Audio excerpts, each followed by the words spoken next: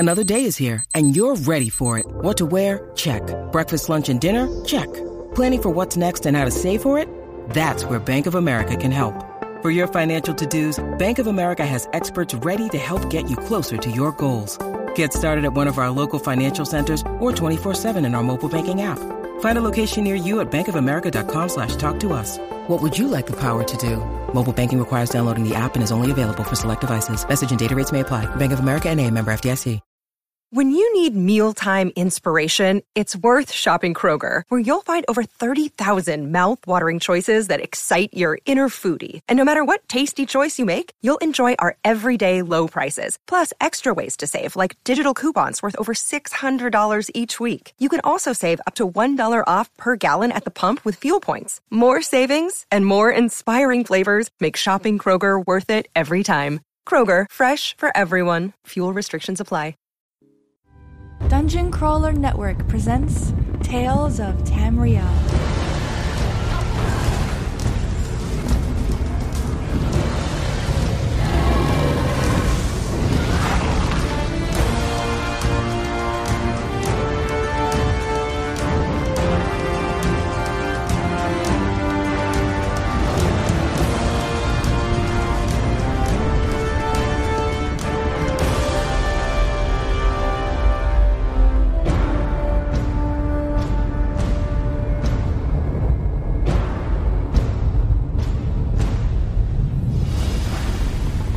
There we go. Welcome, Dungeon Crawlers, to Tales of Tamriel, your source for Elder Scrolls Online news, discussion, and all-around tomfoolery. I might have dated myself a little bit with the use of that little phrase, but we're here, and we're going to get into this show. Sorry, it's been a few weeks since we've last been on. We were off for the holidays for the past 2 weeks. And then, unfortunately, finals and sickness kind of got in our way, and we lost another week. So we're here. We had quite a bit of news that's piled up, which has been nice and something that's been a little bit of a change recently. But we're here. And I'm Agelos, your host, and with me, as always, forevermore, he cannot escape, no matter how hard he tries, Arcanir. Hello. It's exciting, to have this many news for once in a while. So it'll probably be a long episode, so I hope you all enjoy this episode. Yeah, definitely. We'll see how it goes. And it's funny that you talk about that, because I've been working on the new website recently, and unfortunately it's so different that I couldn't just use the current version that we have, so I've been manually copying over all of the posts we've ever done on DungeonCrawlerNetwork.com to our staging site and working with it. And as I'm going through all the old past episodes of Tales of Tamriel and looking at the show notes for those episodes, I'm sitting there going, like, some of them had like 14 bullet points. It was insane how much news we were inundated with at the beginning. And, I mean, it's natural with as MMOs advance that there's less going on all the time. But, yeah, it was kind of shocking compared to where we were, 70 episodes ago versus where we are today. Obviously, our audio got quite a bit better, because I know, Ark, I think that you got a new mic. Yeah, I did. Yeah. It's right here. It looks really nice. I like it. Yeah. Finally. So we're starting to somewhat become professional. It was time. Well, maybe. It was time.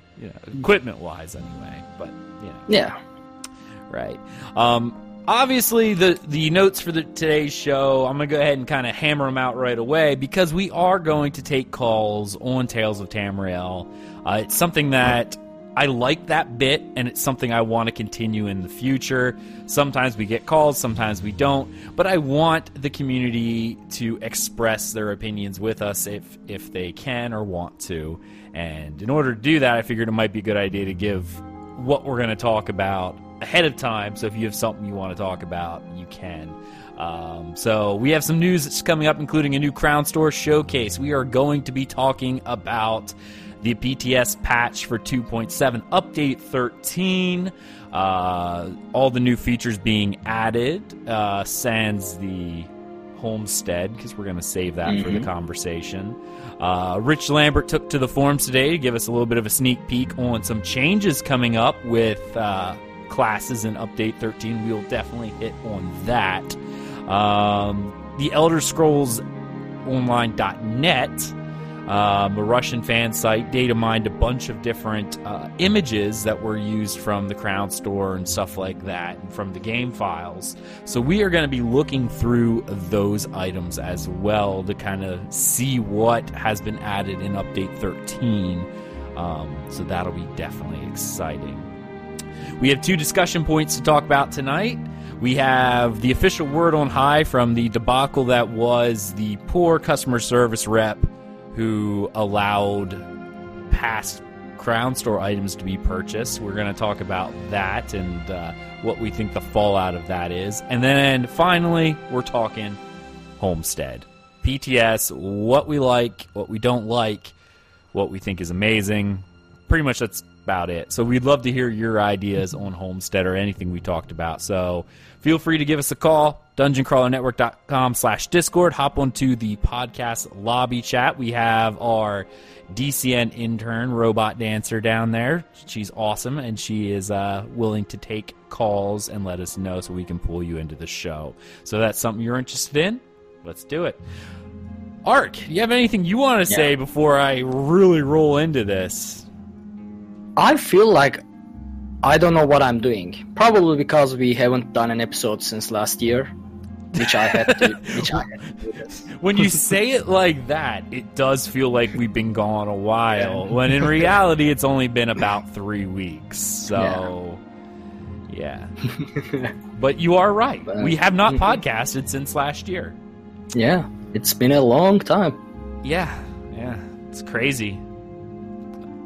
Totally crazy. All right, we're going to hop right on into the news. First up, Crown Store Showcase for January 4th, 2017. We've got a new showcase that came out. I'm going to go ahead and try to pull it up so we can see it. So that's what I'm going to be doing right here, Ark, while you're... and you are throwing me into the boss microphone again. Okay. Yeah, I'm glad you know. So it's the Crown Store Showcase for January 4th. And again, as usual, we have some new costumes, a new motif, actually, a couple of motifs, which were in the game. We'll go through them in a bit. And some new pet-style parlor items, hairstyles, and that's about it, really. There isn't really something that's overly exciting, but... the crown's crafting motifs might be fun for some people. So you haven't done it yet? Because that's about it without the pictures. Yeah. That's all I can talk without pictures. Hey, guess what? Pictures are up. Nice. Okay. Take back the lead. Yep, I know. You did good. You did good there. You know, whenever you do this, I feel like, in the movies, 2 guys are driving in a highway trying to avoid, running away from something, and one of the guys decides that he needs to go out of the window and lets the other guy handle the wheel. That's how I feel like, that's how I feel like, trying to grab onto the wheel from the next seat. Yep. That's pretty much that's exactly how it is. I'm just like, good luck, Ark. See you later. I'm glad you're good with this. So, but yes, as you can see on the screen, we've got first a new costume coming into the Crown Store, which is the Glenmora witch robes. And the sad part is I've been practicing saying that because of the quest in Skyrim with the Fighters Guild, with the werewolves. Or I guess it's not really the Fighters Guild in Skyrim, it's the companions, but it is the Fighters Guild. Yeah. Well, we're getting their costume now. Did you see it in game? No, I haven't. Actually, the only thing is this in the game? These are in the game, right? This one is in the game right now. This one became available as of the 5th of January, so it's been on for about a week now. I stopped following what date is after the start of January, so I don't know.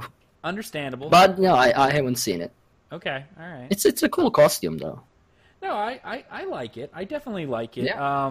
It's not really my thing. Like it's not something that my character would wear, obviously. Yeah. But maybe for some role play, that might be kind of neat. And I mean, their costumes are neat because they do add a lot of layers. One of my big complaints, remember early on in the game, was the painted on look that everything had, and their new costumes, they've done away with that. So that's always a plus. We've got the Drifting Sands tunic and sash. This became available as of the 12th of January. I'm going to pull that up. It's Redguard, it's Arabian Nights. So if you got an Aladdin fantasy, here you go. They are pretty simple. I mean, most of the Redguard male kind of costumes, they don't go for highly exaggerated stuff, I guess.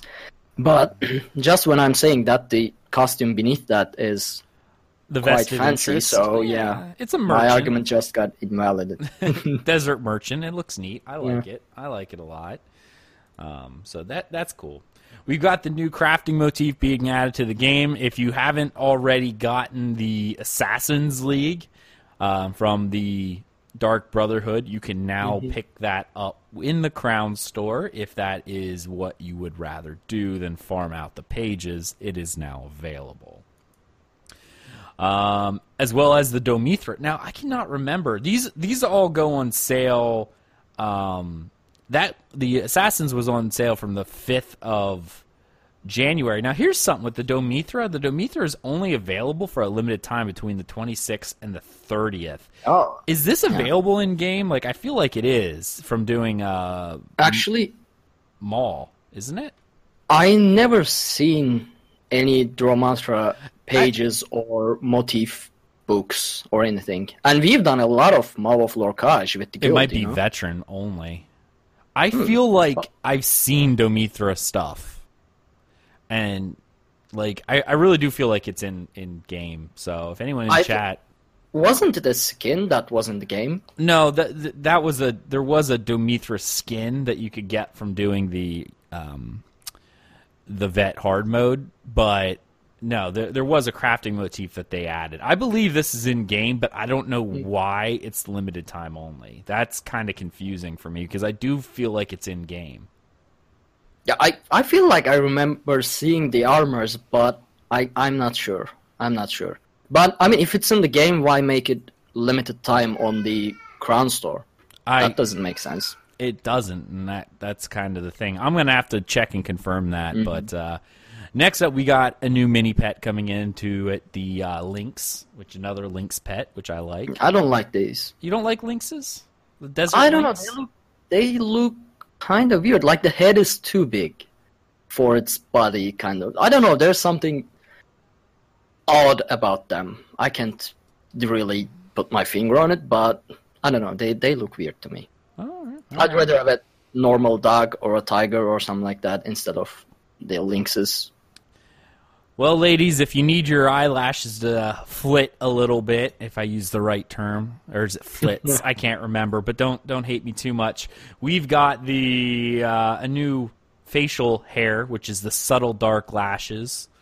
I'm sure someone will tell me I said the wrong word, but I might be right. I need to shout up to Thais and make sure I know what the right word is. I'm going to go ahead and do that. So if you hear me screaming, this is why. Hey, Thais! Thais! She's not even paying attention anymore, so she doesn't even care. My son cried, though. He heard me. All right, well, she's not here to tell me what it is, so sorry. We'll figure that out. Yeah, someone will tell me. Someone will correct me. We've got temple tufts for the Khajiit, because that's awesome. Now, the Sailor Squid goatee. Now, this is a good one. You like this? Okay, all right. Okay. All right. This is only available for a short time as well. This is available from the 19th to the 23rd. Now, I hate the limited time stuff, but it is what it is. Yeah. I probably won't get it then. I wonder how much is going to be with limited time. Wavy triple braid updo is now available. Crest with the pony braid. That's kind of neat. And fine upstanding spines to erect them, because you need to erect them. Yeah. Tousled bard, and that's pretty much Now, it. this is actually the tousled bard is a good hairstyle to have an. It's not lore breaking in any way, and it looks good. So, I guess, like it. yeah, no, I can see. I mean, it is true. It is true. I kind of like it, but yeah, that is now available as well. So those will be all available, I think, around January 21st. So, other than the limited edition ones that we just mentioned earlier. So keep that in mind if that's something you're interested in. The beard's hilarious. We've got Robot Dancer in chat. She's already giving me commentary on these things, so that is what it is. All right, so that was the Crown Store for January. We're going to go ahead and move on to the PTS patch notes. Update 13 has been released. So, the Elder Scrolls Online version 2.7.0 featuring Homestead.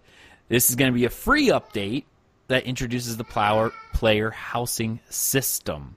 So this is not going to be a paid DLC. It's going to be baseline. So that's kind of neat.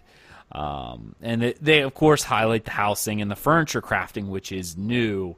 In this massive new in addition to the massive new system, which is Homestead, they've also added master crafting writs, 4 new motifs, and updated several sources of itemization in Cyrodiil and the Imperial City, which we're going to talk about here shortly.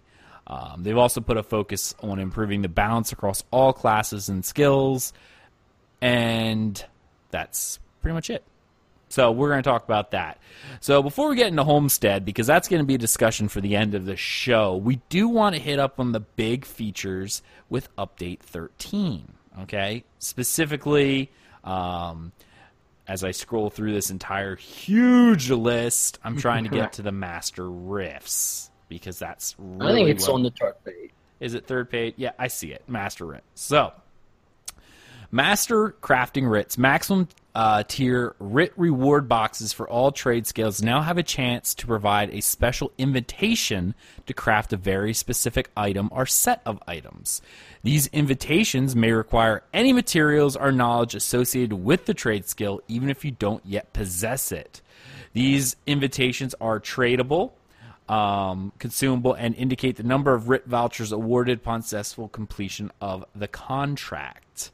The frequency of Master Writ invites from standard writ boxes is based on overall associated trade skill mastery possessed by the character. This includes research, motif knowledge, and achievement completion.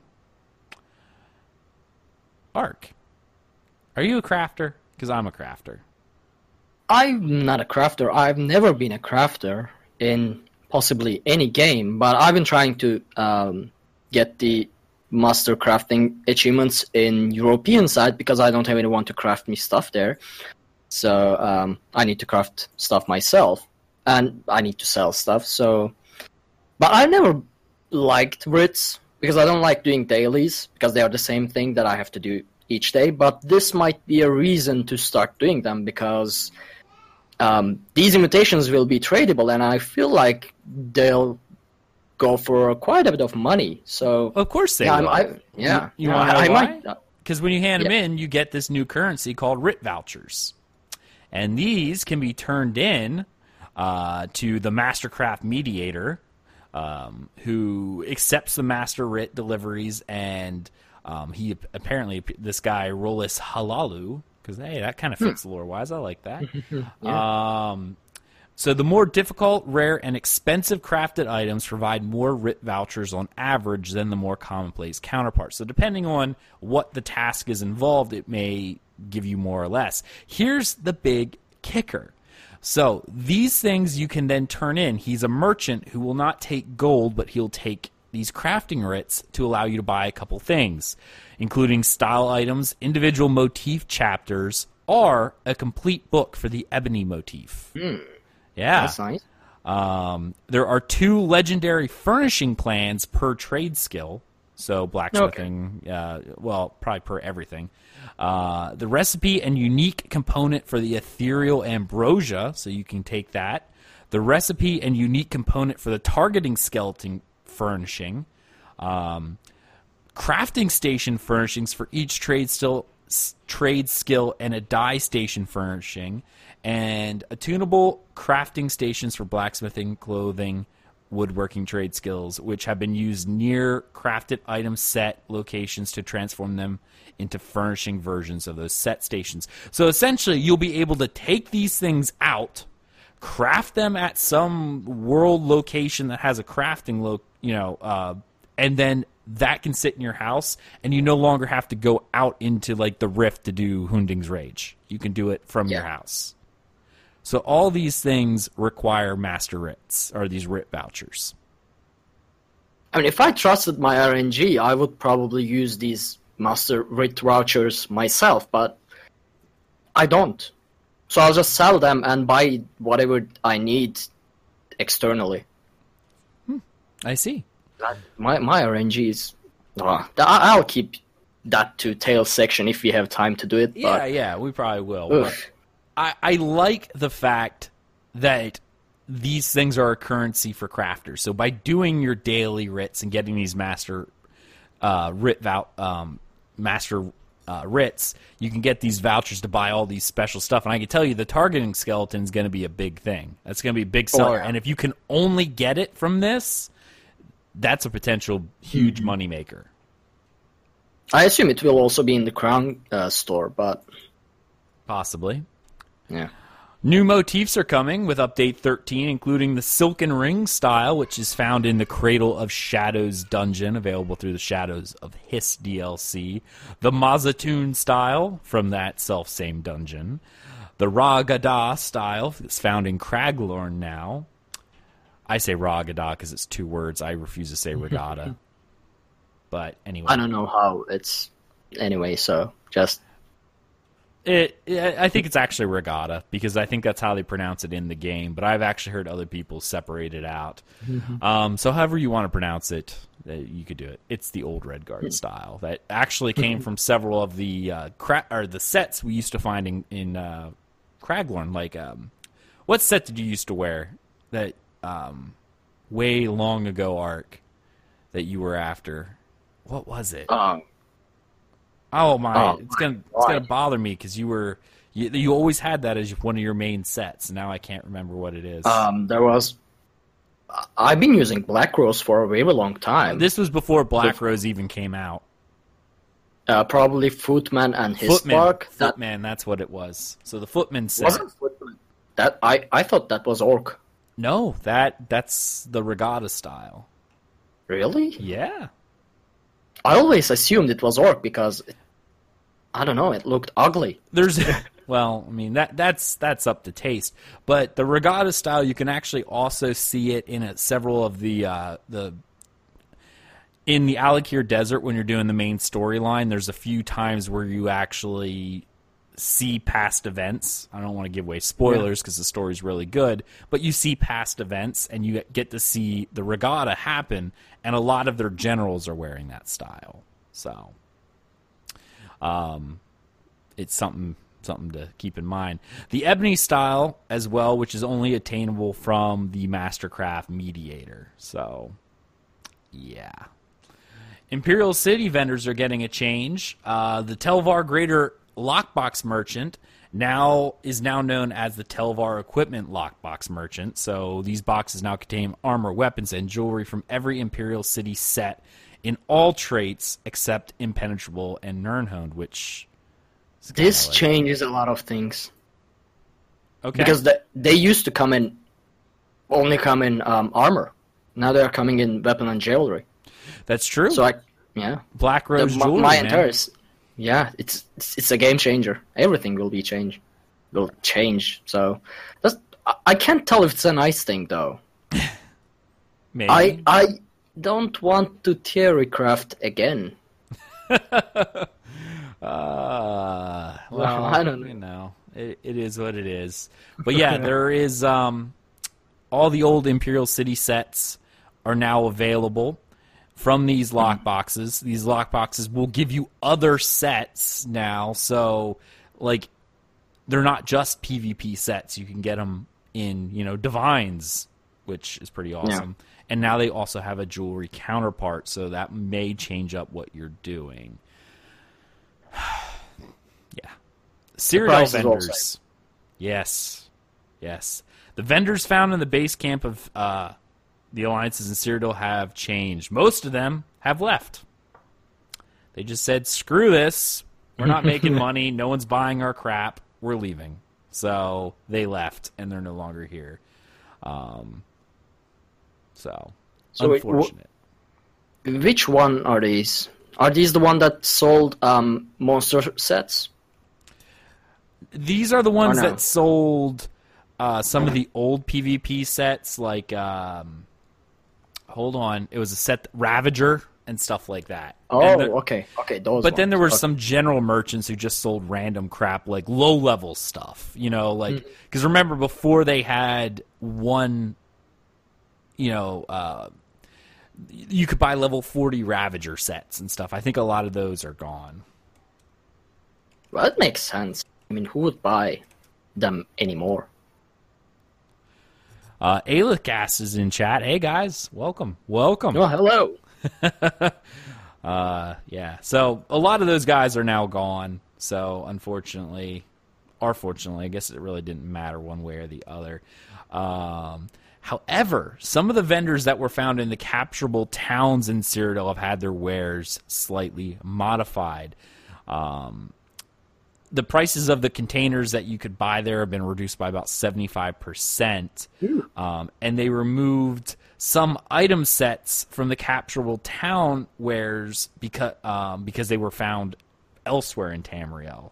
So they include armor of truth, Barkskin Crusader, Durock's Bane, Noble Duelist, Prayer Shawl, Robes of Onslaught, Sergeant's Mail, and the Twin Sisters. So that's none of them I've ever used. And the quest rewards in the towns, if you've ever done any of those, I did them like one time to get the achievement, and I had not been back. But they will now offer better compensation for completing the quests. So more AP, more gold. Because they didn't offer much before. It was kind of garbage. So, now, these means the dailies of the towns, right? Yes. Okay. Yes. Dungeon Ready Check is finally coming. That's pretty cool. Being able to actually have a ready check to let people know, hey, we're ready to pull or we're not. And a few other little things such as Razer Chroma support. If you had Razer Chroma devices, they weren't really working before. Now they are. So great there. And a champion point increase. I'm actually really happy about this because they're increasing it by 39 points, which brings the current maximum up to 600. And it's just aesthetically pleasing because it's 600. Yeah. Not that I'll ever see it, but it's pleasing. It's just aesthetically pleasing than the 5... what is it, 59 now or whatever it is? That was 561. 561, yeah, 561. So that was just unattractive to look at. So 600 is just aesthetically pleasing. So, and I'm glad that they're doing that. One thing I want to mention, as Alith Belazors in the chat just mentioned, ReadyCheck is already in the game and has been for a few months. But the problem is, Agelos doesn't care about the ready check or whether if your tank is ready, whether if your healer is ready, and he just decides to pull, so he does it. So everyone gets killed, or as a tank, without your resources, you have to try and taunt things anyway because Agelos decides to pull things. Oh yeah, no, I won't wait and on as anybody. You can see, he is not even aware of the ready check being in the game for a few months. So no, it's I said ready check, and you're right. That one has been in the game, but this is the dungeon ready check for when you go into a dungeon, how Dungeon Finder finds it. So. Yeah. Essentially, what's going to happen is they've updated the way the Dungeon Finder forms groups, and that's the ready check I'm referring to that they're adding into the game. So instead of automatically putting you into a group and then, the person could be AFK or whatever, and you don't know. When the dungeon group's ready, you will no longer be immediately put into a group. Instead, all 4 members of the group now will receive a box to say, verify that they're ready for the dungeon. So everyone actually has to say, okay, I'm ready. And I'm sure if someone declines or it times out, they'll be removed from the queue, and the other members will be placed in the front of the queue to get people. Yeah. So this is going to change how some of these things work in terms of you can't just AFK. You'll actually have to pay attention because you probably only get a couple seconds. You won't get a long time. So yeah. But you gave me an opening anyway, so I had to use it. No, that's fine.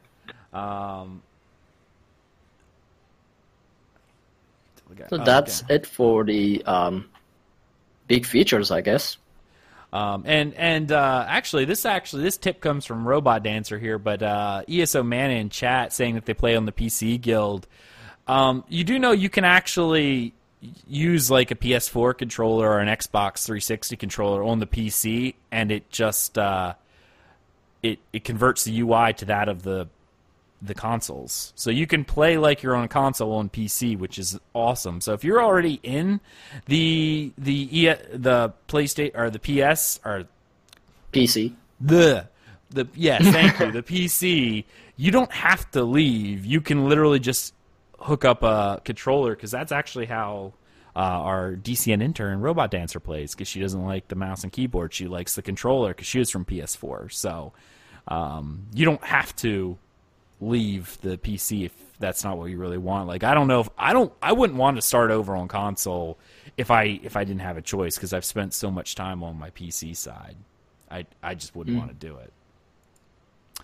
All right. That was pretty much the big news with Update 13. However, Rich Lambert took to the forums and posted some of the class balance changes that are coming to the PTS this week.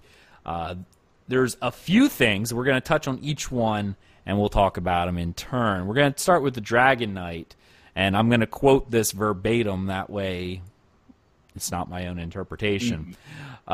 Rich Lambert says, just wanted to thank everyone for all the feedback on this thread, the thread being about Dragon Knights and Update 13.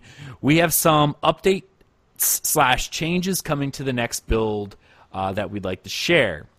Obsidian Shield now doubled the speed of this projectile. Obsidian Shard, by the way. Yeah, sorry. Yep. I was thinking Shield, and I was reading Shield elsewhere. Obsidian Shard, they've now doubled the speed of the projectile. Fiery Grip and its morphs. This ability is no longer dodgeable. Also reduce the duration of the expedition buff by 2 seconds, so it'll be 6 seconds instead of 8. Note the damage portion of this ability can still be blocked. So essentially, I guess with that one, they made it so that the buff you get, like if someone were to dodge it, you wouldn't get the expedition buff. Mm-hmm. And so they made it unblockable, but they separated out the buff portion from the damage portion. So you can still dodge the attack. You just...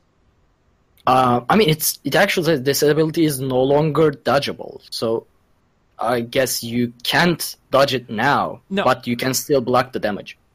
That's how I understand it. My thought would be that with it being no longer dodgeable, if you're dodging out, you're immune to the damage. That's like blocking the damage. I think like if you were to roll out of it and it's dodged, the people before weren't getting the buff, and I think that changed. Could be. I don't know. I've never tried. I mean, I tried, but I never played enough PvP to notice this thing. So I don't know. And since no one dodges in PvE, what? I'm not sure. Who dodges in PvE? Which boss dodges?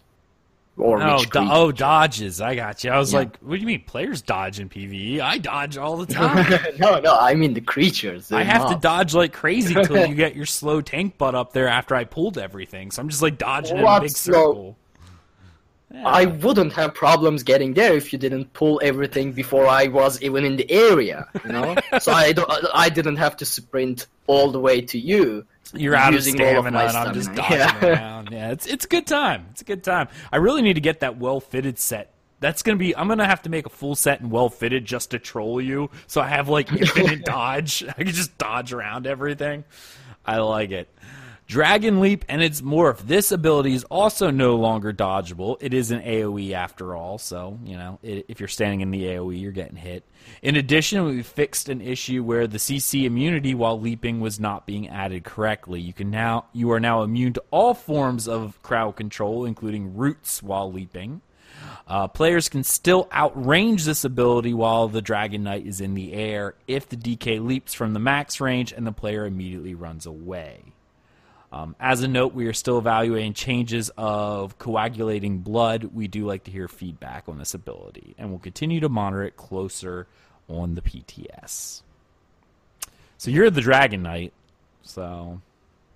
I mean, these are all based on PvP feedback, so... And the changes are focused on PvP behavior, so I can't really tell anything about it. We probably need Nate or someone who does PvP on this.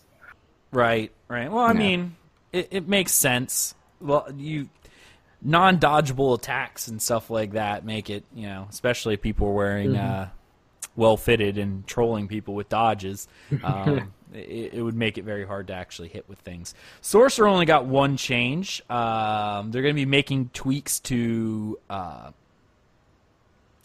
Velocious Curse. Velocious Curse, thank you.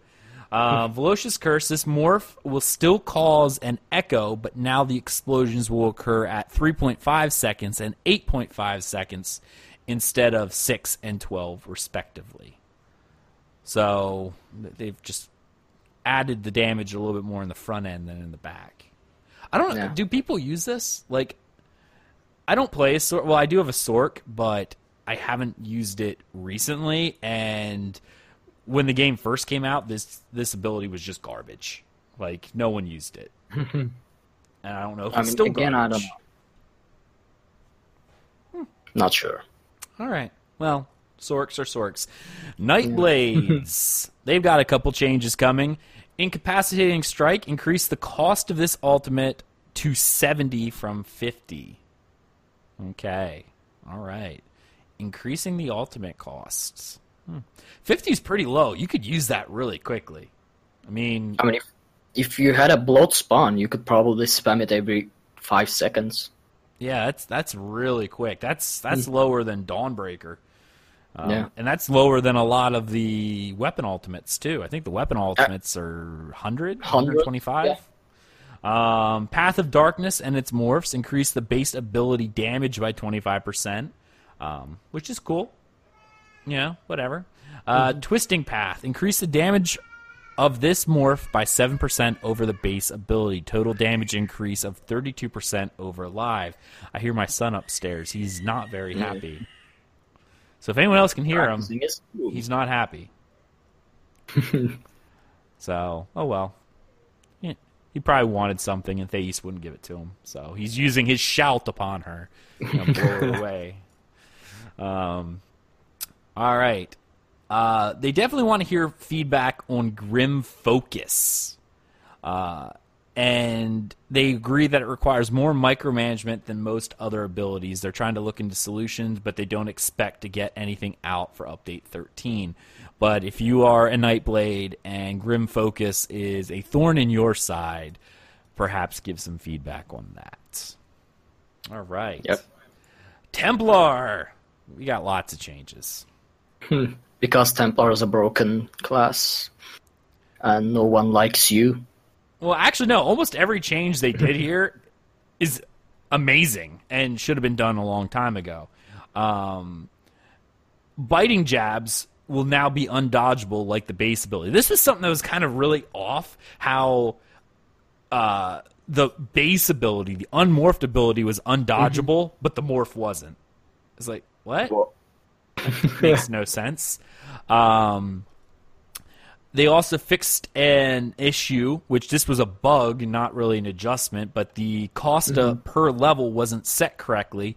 Overall, there's a cost reduction by approximately 20% to use this ability, which is awesome because that's the primary ability my character uses. Yeah, but weren't you guys spamming biting jabs all the time anyway. Well, yeah, but now we can now it's 20%. More all the time. More all the time. Radical Sweep and its morphs. The initial hit of damage is now undodgeable. It's an AoE, so you know, there you go. Crescent Sweep. This morph now does physical damage instead of magicka, which is cool because a lot of tanks would use this. Well, actually, no, not a lot of tanks. This was a DPS ability. I'm sorry. Crescent Sweep is the DPS ability, and the other sweep is the one that for every enemy you hit, you got damage reduction. So that's more the tank one. So this is now does physical damage, which is awesome because the people who would be using this would probably no magicka Templar would use this ability.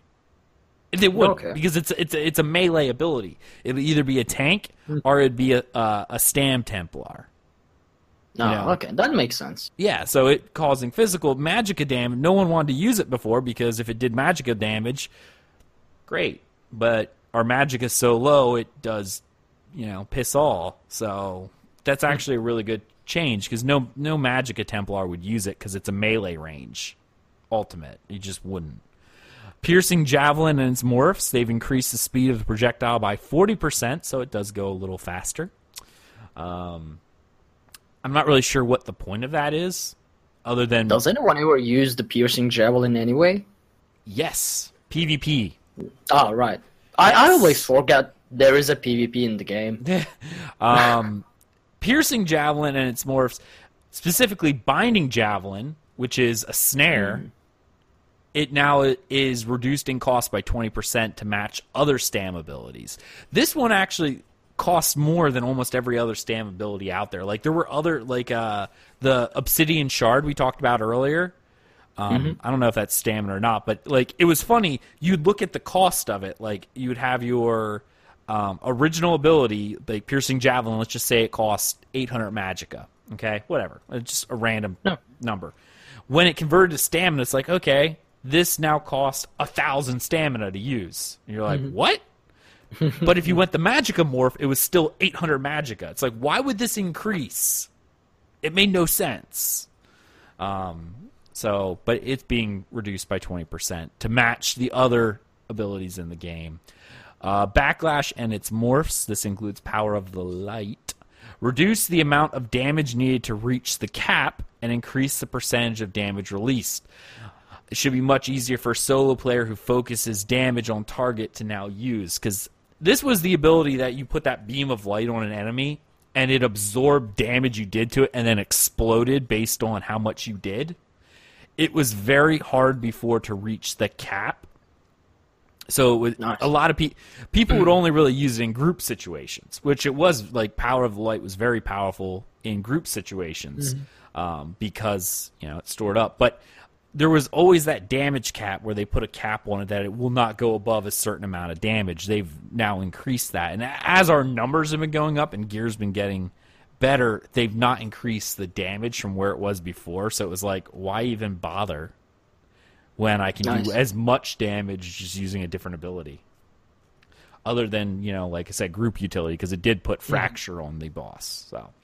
So those are the changes that are coming to the PTS this week. So... hop on in, test them. Fun times. Wow.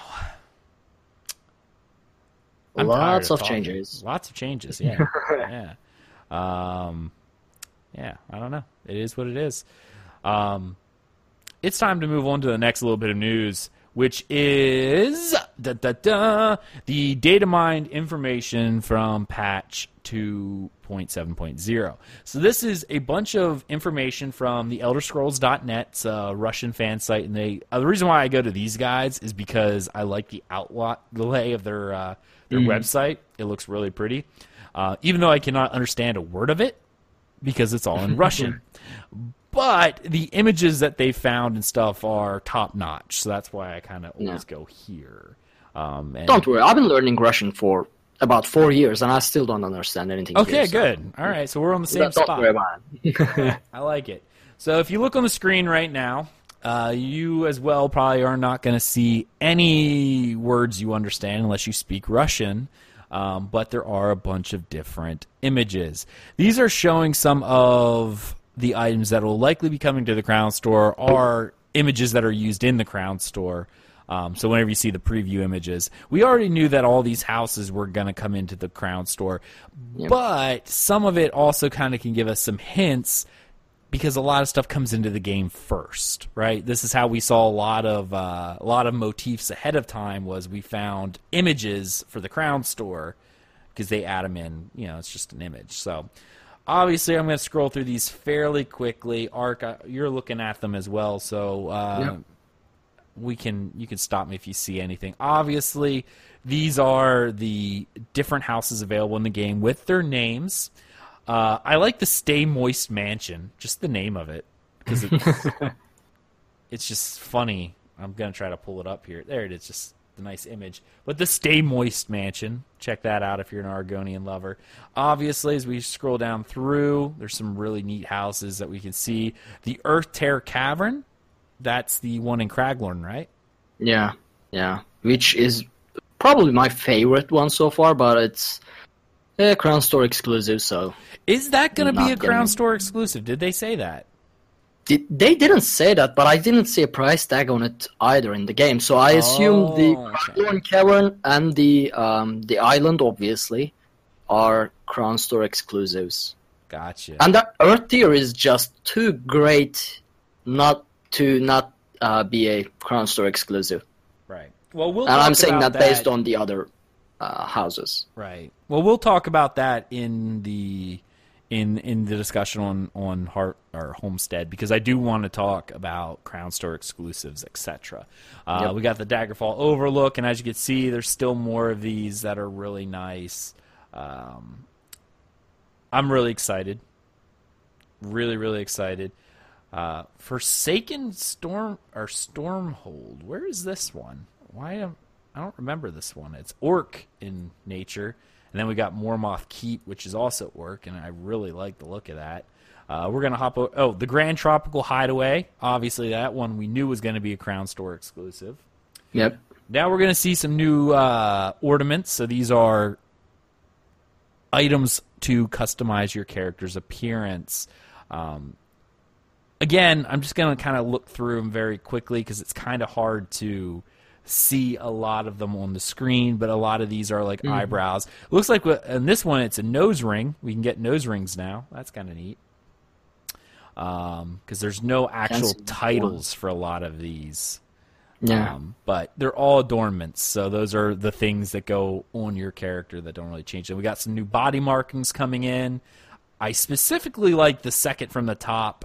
And if you're listening on the podcast, I'm going to have a link to this website in the show notes, so feel free to check them out, dungeoncrawlernetwork.com. And you'll be able to go to the same site that we're looking at here on the live stream, so you can look at it as well. But those stripes look really neat. I really like those. New consumables are being added, which, all right, crown debilitating poison, draining poisons. Who cares about them? Yeah, Wild Hunt crown crates. I mean, I guess we gotta accept the fact that they are here right now. So yeah, and they did say we shouldn't complain again. I guess not. But that means my problem. Oh, go ahead.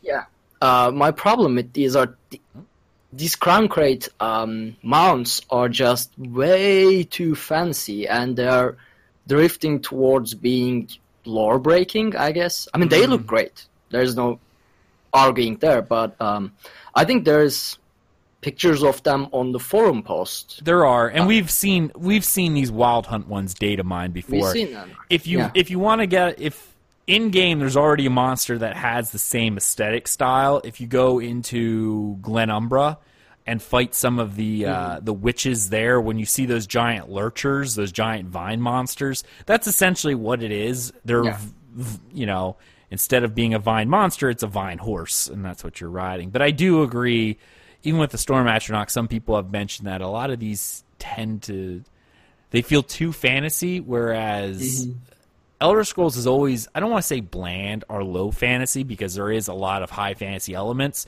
but it was always more realistic in nature, right? I mean, there are always some, high fantasy elements in Elder Scrolls, but the Not as idea much is, as at least as far as I can tell, they are not common. Like, they are not things that you would see running around, but you would see in some deep ruin, or I don't know, at the top of a giant mountain or something like that. So they shouldn't be running around everywhere. You shouldn't be able to see a Storm Atronach, I don't know, a bear inside Riften.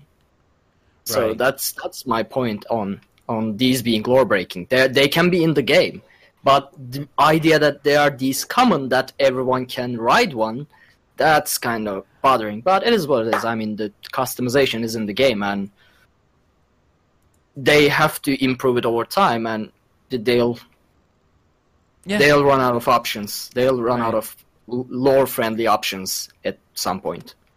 Yeah, obviously they will.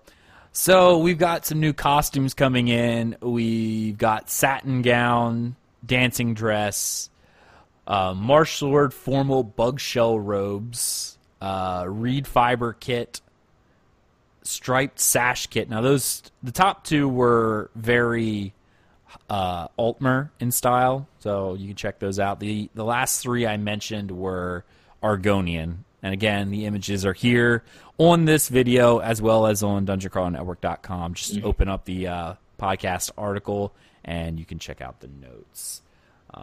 So that is a thing. Moth Priest. We can now get a Moth Priest costume. That's neat. Oh. Yeah.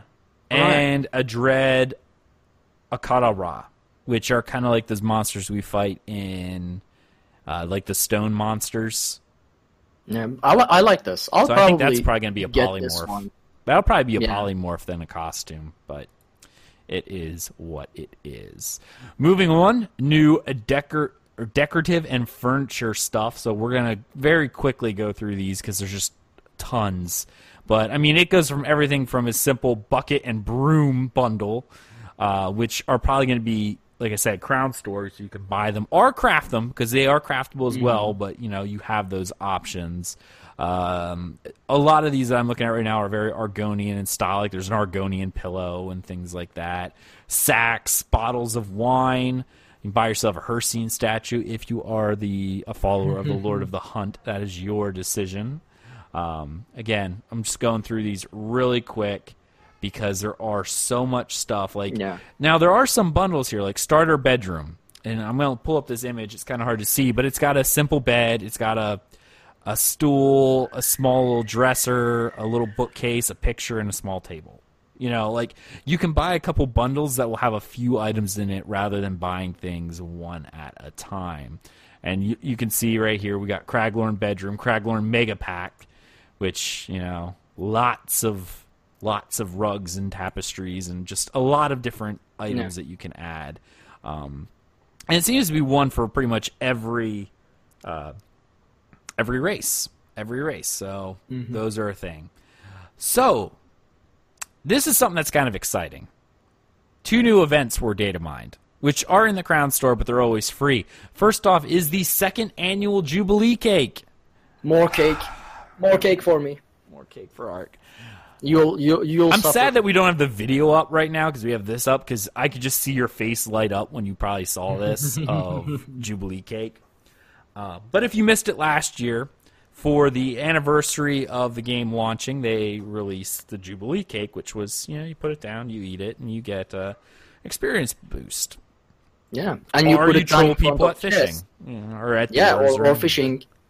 Anytime you Wherever have to you put interact it, with something. people can't use anything else. Yeah. Every time they try to interact, they just interact with the cake. So you can just drop it in front of a chest and people will suffer. Well, they'll eat cake, so that's not really suffering, but... Or some amazing tanks will just decide eating cake during a boss fight. I don't know. Ark, Jester's Festival. Go ahead and talk about that. I have to go check on my son. I'm sorry. So okay. I'll be right No back. problem. So Jester's Festival. Okay. I actually have no idea what the Jester Festival will be about. I assume... Well, not assume, but it's Halloween maybe, because we have one Christmas kind of deal. one annual event, which is Jubilee Cake. Then there's one in Halloween. Then there's one in Christmas. So I don't know where the Jester one fits, but there's one. From the picture, as far as I can see, a Jester costume that we already have in the game. But other than that, I don't have any information on that. So there's that. If you have any idea what that might fit in the holiday schedules, just let me know in the chat. After that, we see some hairs again. Argonian, nothing lore breaking as far as I can see, which makes me... Oh, wait, there's one weird hairstyle which is called blue and green streaks, which is it reminds me like a Final Fantasy-ish design, but the picture is really small as well, so I can tell, but I don't know, I don't like it.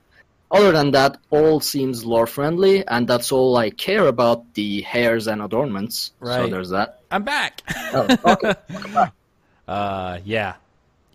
All right. Oh, wow. I changed the page, and there's a lot of Jester hats.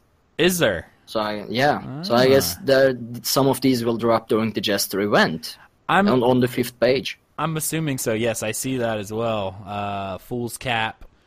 I imagine a lot of these are going to drop.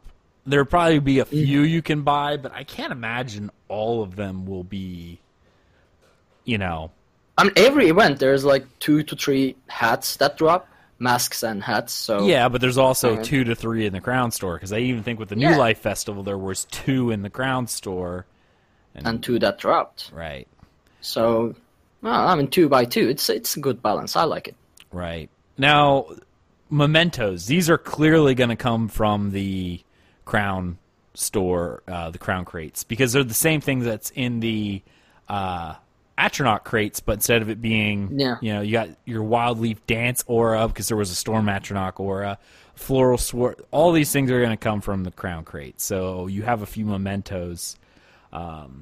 New motifs, Celestial and Draugr, both are already in the game, but now obviously they'll be on here. We talked about a recolor of the elk. Well, there's a Great Dark Stag coming, so... Oh, yeah. I don't like it again. I don't like it. Don't like it. Few saber-tooth cats coming in. Those are new. Oh, wow. Okay, this one is cool. I'll say the least. The saber cat mount. The saber cat, yeah. The snow one, yeah. I think I'm gonna. The snow one and the nightfall one, both of them. Because unlike the wolves, these actually look angry, like the tigers. And I'll have to get one. And finally, we see the Wild Hunt, the 6 Wild Hunt mounts that are available. Same as the Storm Atronach. You got the bear, the guar, the cinch, the wild horse, and the wolf.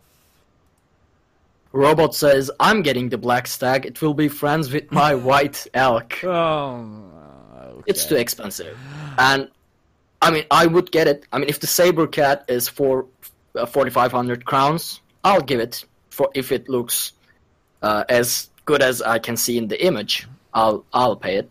Right. But the elk wasn't up to my standards. And it didn't have armor and other visual upgrades, which is why I didn't get it. But from what I can see in the Sabercat mounts, the snow one, it does have visual upgrades like armor and speed because it has armor on it. So if it does have the visual upgrades, I'm going to get it. We've got new personalities coming, including the Breton Hero, Jester, and Scholar. So the Breton Hero, and as it's portrayed in the image wearing the Breton Hero costume, I guess apparently we're going to have whatever his personality is. And the only personality I can assume is weak-willed and zombie-like, right? Because he's Breton? Actually, if this is coming to the game, then we'll have a Lord Hero personality. And if they make something like... badass, right? If they make something like carrying a two-handed sword on the back, on over his shoulder kind of thing, that would be awesome. Yeah, that'd be nice. See, that's pretty much what it is. They had to be politically correct. So they can't say badass, so they'll just do Nord Hero. And they probably don't want to say wimpy, so they went with Breton Hero. And then, of course, then you have, chained The up Altmer. BSDM Slave Girl, which is the Altmer hero. Right? Yeah. Yeah. If you're into that kind of thing. New pets are coming in, including the ancestral moth swarm. So now if you have the ancestor moth costume, you can now be surrounded by ancestor moths. That might be fun. That would be pretty neat. Devoted Torchbug, Black Sench Panther, Hearthfire Kagudi, a new Mastiff, which is kind of cool. 2 new Mastiffs, a Saber Cat Cub, 2 of those, both to look like the mounts, the Nightfall, More and Mastiff. then the other one. More Mastiffs. Oh my goodness, so many Mastiffs. And the Craglorn Welwa, if you've seen those. What you can get is one that? of those. What, the Welwa? Yeah, that's the ugliest creature Well, I've seen. they're in Craglorn now. They come in packs. You'll see them. Now you just get one as a pet. I can't decide if the Goar is more ugly, but this is ugly. And, of course, the most important thing, Milady's Cloud Cat with the pink collar. I must have it. I must have it. There's no ifs, ands, or buts about it. It must have it. So, and speak of cats, here's one in front of my camera. Yeah. Oh, now she's biting me. All right. So that was the end of our news, guys. We're going to move on to our discussion topics. First one that I want to talk about, and again, if you have comments or questions or anything like that, we are accepting calls for the show to hear your thoughts. Join our Discord, hop into the podcast lobby. You can get to it nice and easy, dungeoncrawlernetwork.com/Discord. Put that in your browser. You'll have the invite if you are already not part of our Discord server, and you can join the show. Or just join our server and join the community as a whole because it's awesome and we love Discord. First thing I want to talk about. A few weeks ago, actually almost a month ago, someone took to Reddit and gave a screenshot of a letter that they sent to the customer service at ZeniMax. And I know even in our own Discord, which is why you should also join because we hear about these things long before anyone else, people were saying that if you contact customer support, you could say, hey, I have 5,000 crowns, and I really want that Frost mount, the Frost Horse, which is no longer available in the store. And very clearly, the customer service said, yes, I can do that for you. Here you go. And he subtracted the crowns and gave the items. And he was very... He was very... I'm trying to think of the word here, but he was pretty much putting out saying that all of the customer service have this ability. Feel free to spread it around to your friends, and let them know that if they want something, they can just, put in a ticket and have it requested. Which, I know that set off a flurry of excitement for a lot of us in the Discord because it was something that, it's like, hey, not all of us have the money to throw at the Crown Store whenever they have those one-time sales, specifically looking at you, Ark, with that squid beard, because it's short-term. And this was a way that you could get it in, and I thought that was pretty neat. But a few days later, they actually came out, and the official response was that particular person was not aware of what he was doing. Was not aware or was not permitted to do what he was doing. Yeah. And their official stance on it is there were recently a few cases where this was erroneously permitted and that have been corrected. So, they were essentially testing out the gifting program, and this was one of the reasons why they had that ability. But for those who were participating in testing this program are not able to buy Crown Store items that are no longer available, but the customer service let it go through. There was quite a bit of fallout on this and some fighting going back and forth and a lot of crushed hopes with this. Ark, what are your thoughts on the entire debacle one way or the other? Well, I mean, as you said, I was excited about it because I just don't buy the limited time items because I usually don't have the crowns at the time. Since I don't buy crowns in bulk, I just subscribe whenever I can, and I have those crowns. So it was a good thing that I would be able to buy them.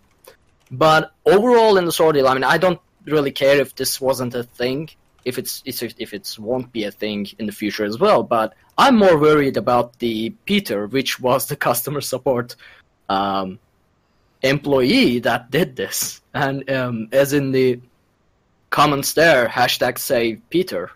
Yeah, I saw that. I mean, well, here's the thing. The job I work for, not my job, obviously. My job is I'm one of their tech support people, so I'm a little different. But we hire a lot of temps to answer phones because it's a call center. I work on the server side of things, but a lot of our customer support are temps, and a lot of it's hired out through other companies.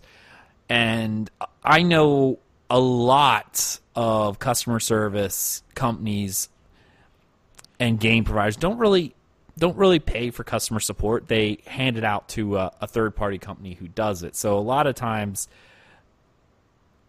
and I'm going to say this again, I'm not confirmed with ZOS if they actually hire their customer support or if they farm it out. I don't know. I'm just saying this is the general norm. So obviously these guys aren't real invested one way or the other. They might not even work for only one job, or one thing. They're at a call center. They get a call. It goes, okay, this is for Elder Scrolls Online. The next call they could be for Bob's Home Improvement Store. I don't know, whatever the case may be.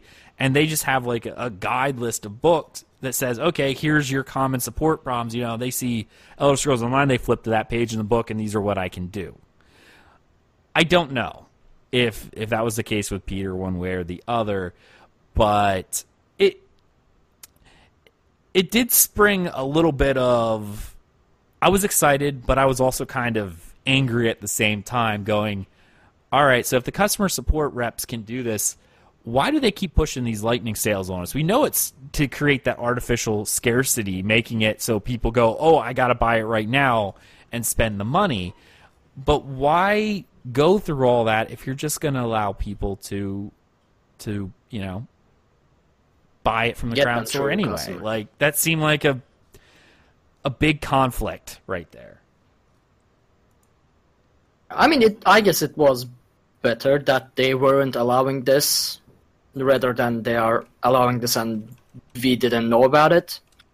So in a way, I'm glad that this wasn't a thing. But then again, if this was a thing, I don't know. I'm neutral about it, I guess. But I'm not a collection. I'm not a hoarder when it comes to the Crown Store, so I'm not really upset that I can't get the past items. But for someone who does and got overly excited about this, yeah, it was kind of a disaster, I guess, or scandal, whatever it was. Yeah, because there was something that I was excited about. Now, I've had a lot of the stuff early before, like up until recently. I've pretty much got most of the stuff with the exception of the Crown Crates. So it wasn't really for me, but it did kind of put.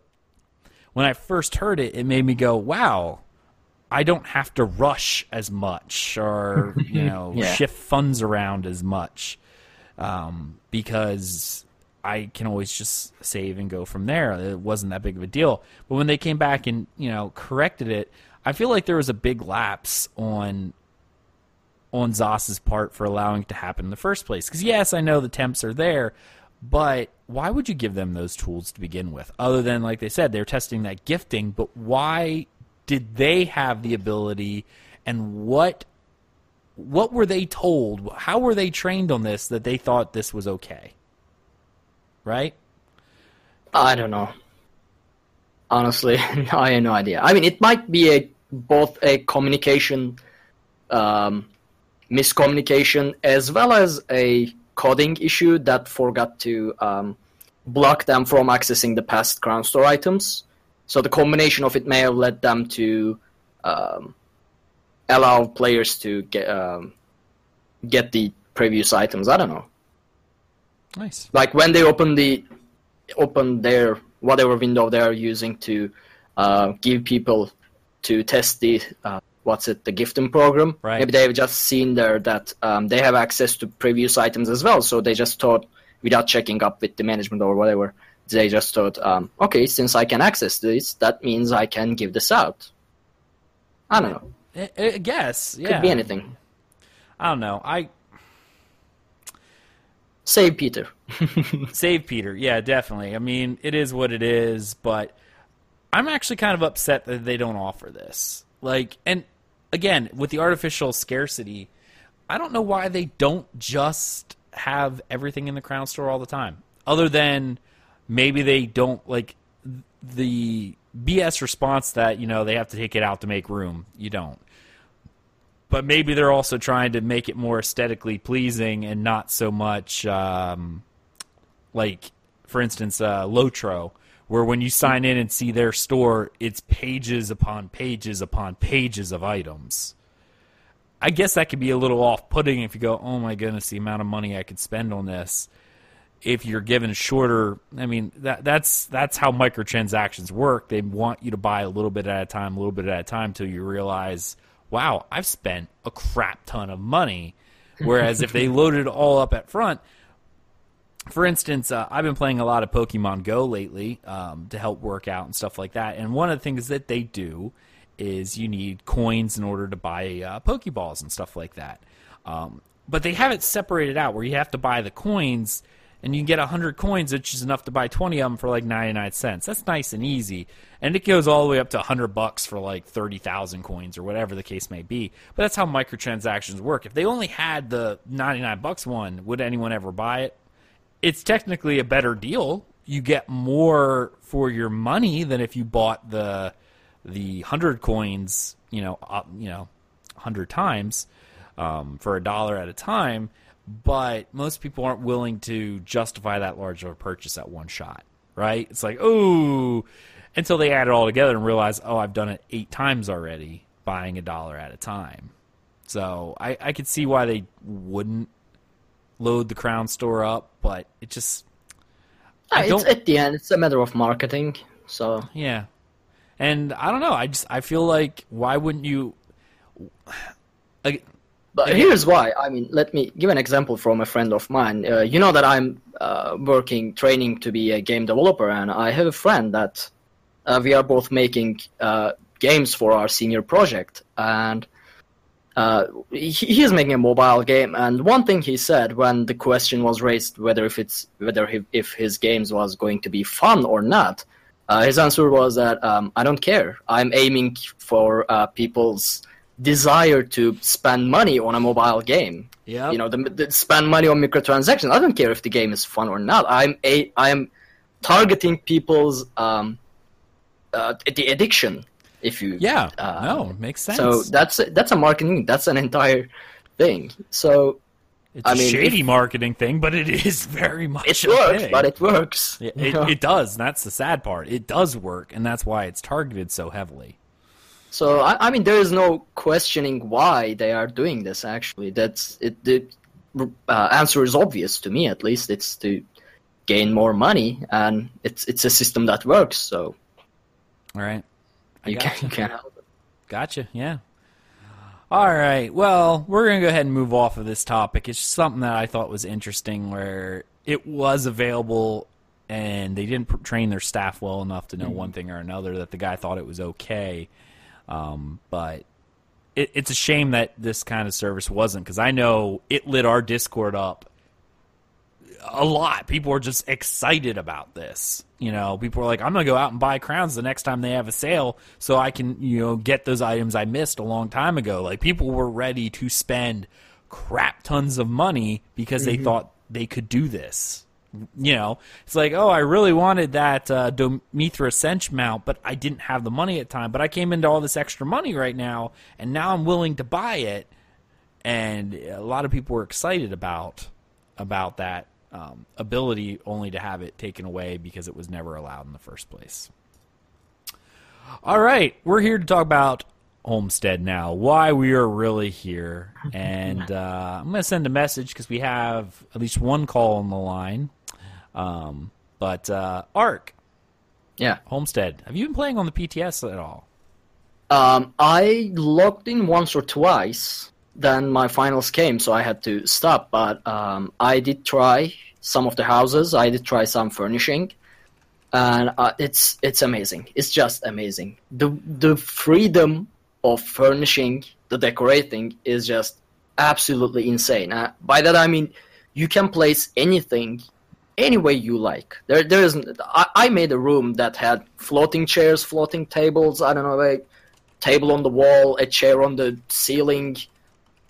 So you can do anything. You can do a sky tower by putting tables upon tables that floats. I saw that. And you can Outcast did that, didn't he? Yeah. It was Allcast that made a parkour-like sky tower or whatever, putting boxes upon boxes on each other. So basically, if you have the space in your home, you can, and if you have the furnishing capacity, which is 200 for non-subscribers and 400 for subscribers, I believe.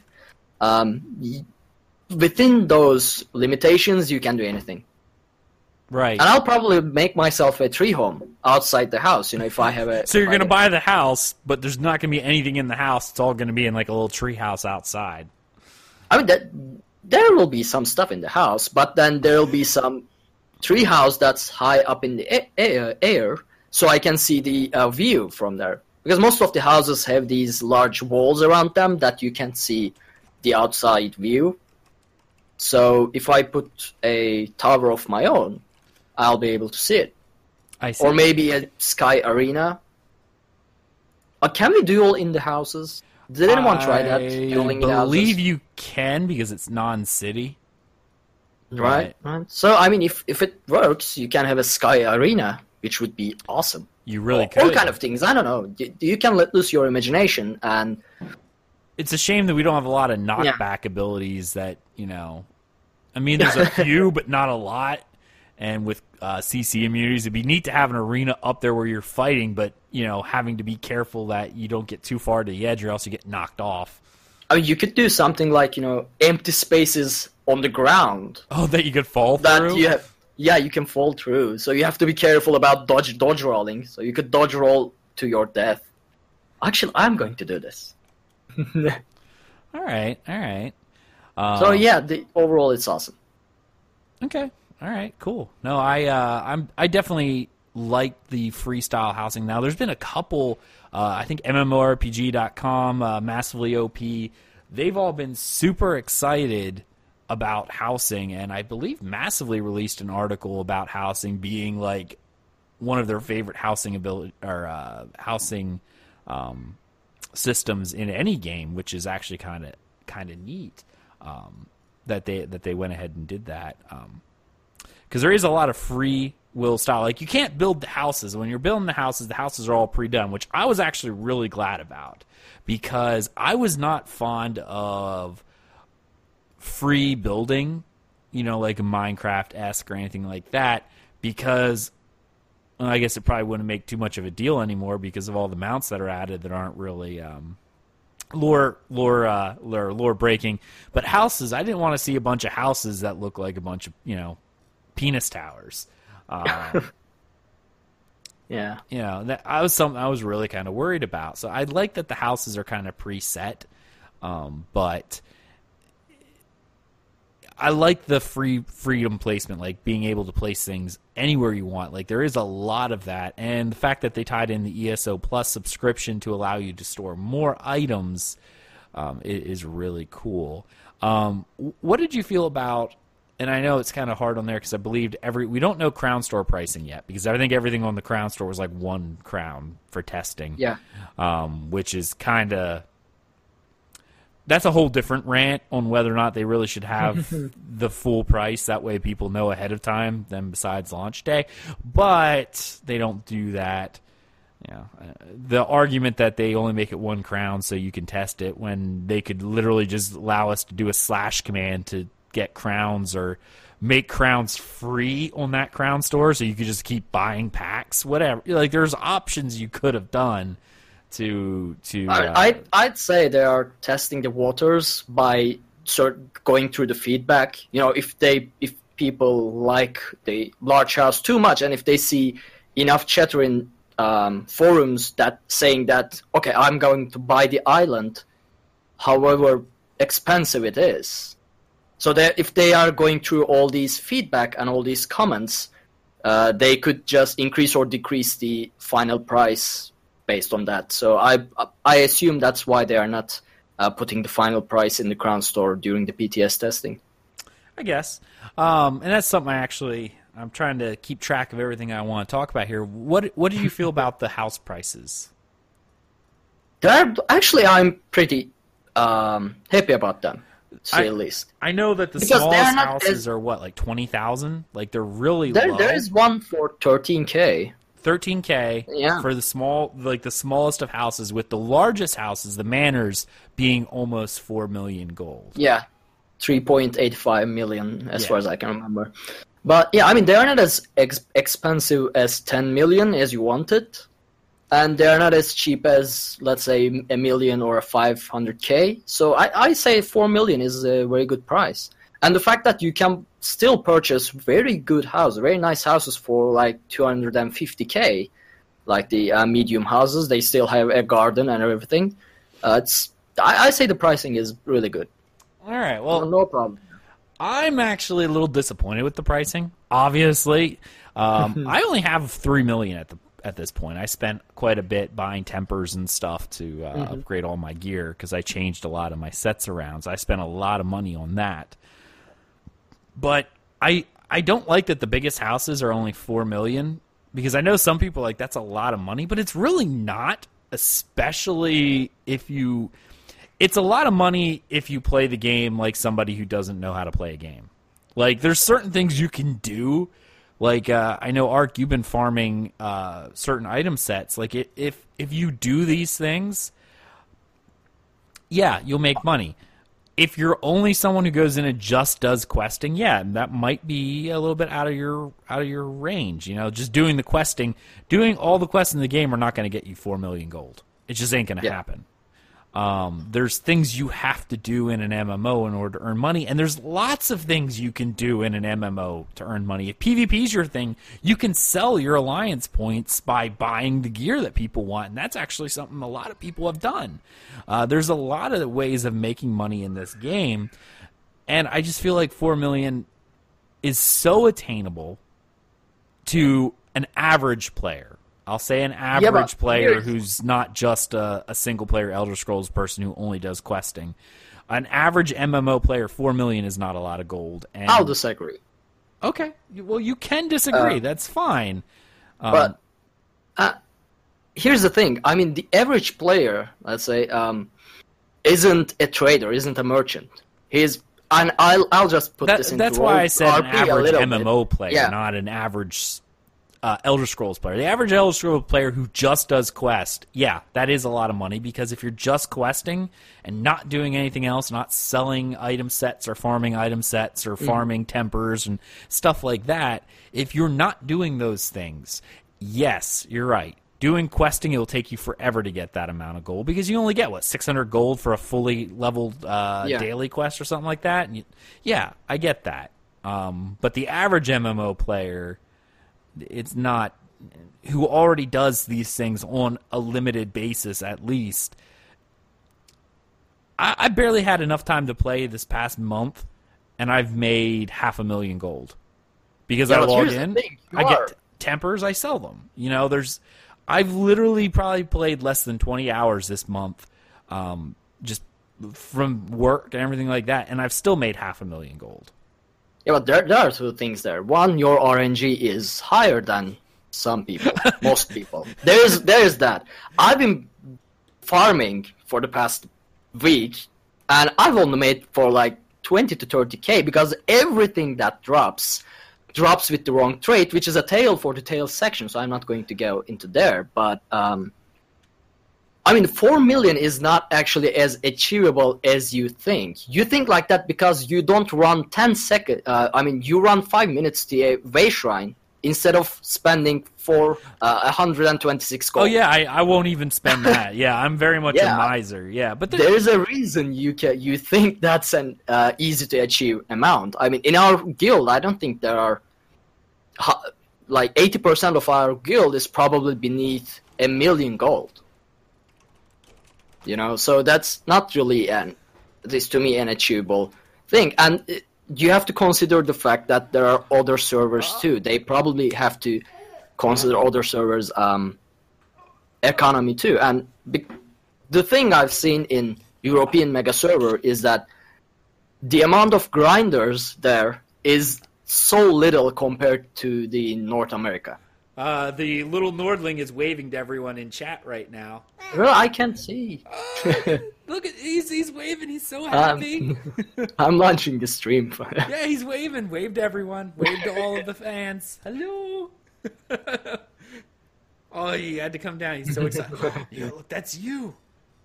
That's you. Oh, he's going to mute my mic. He doesn't want me to talk. Mwah, you are too cute. Oh, yeah. Is that you agree? Is money easy to make in this game? Yeah. He agrees. Money's way easy. Don't He you just agree? stole the show. Yeah, I know. The whole show's over at this point. So he agrees with his daddy. Don't you agree with your daddy? Yeah? You agree with daddy? Yeah? All right. Mwah. Oh, you're going to sit right here with me. Here you go. I'm going to sit here for a minute. Okay. Oh, you love you. You can keep them there, but what is that? It's an empty, smelly thing. It's empty. Don't worry about it. The Ace is like, what did you just give him off your desk? Well, I gave him this for anyone who's looking. It's just like a little scent thing. It could have been worse. I could have gave him this, which is, like a knife. Oh, don't look there for the kid. Yeah. I didn't give him the knife, okay? Good dad. I gave him a smelly thing to So hold. I like that it gives them a really girly lamp. I need light. The Ace is mocking my setup here. We do have a caller on the line, and I'm going to pull him in because he apparently has something to say about me and my money. So it's you may have known him from this show some time ago, actually, and that From would the be ancient times. Esteldian. So I went ahead and I pulled Esteldian into the chat. Esteldian, welcome back to Tales of Tamriel after like 100 episodes. Yeah, it's been a while. It's been a little while. So you're joining the call right now for the call-in show for this because you have something very specific to say to me. And what would that be? What would you like to talk about? I think you're living in dreamland if you think 4 million's your average MMO player.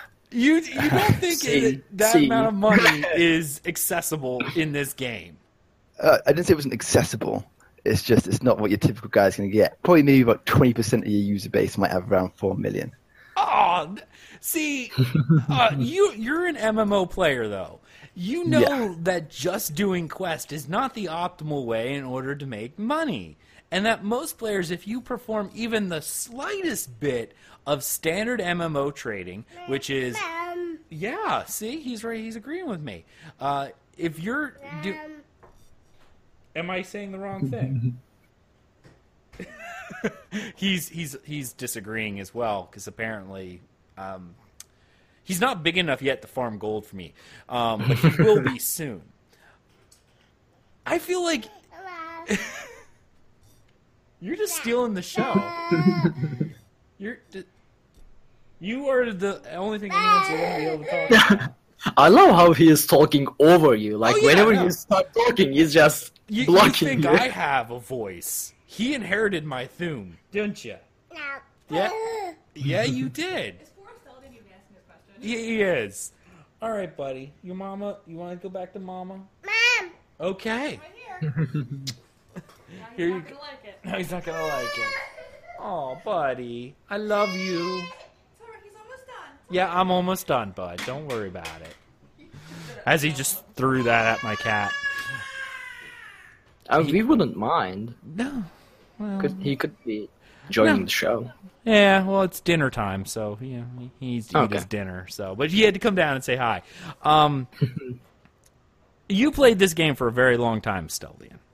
How much money did you earn? I just about probably broke 100,000 by the time I left.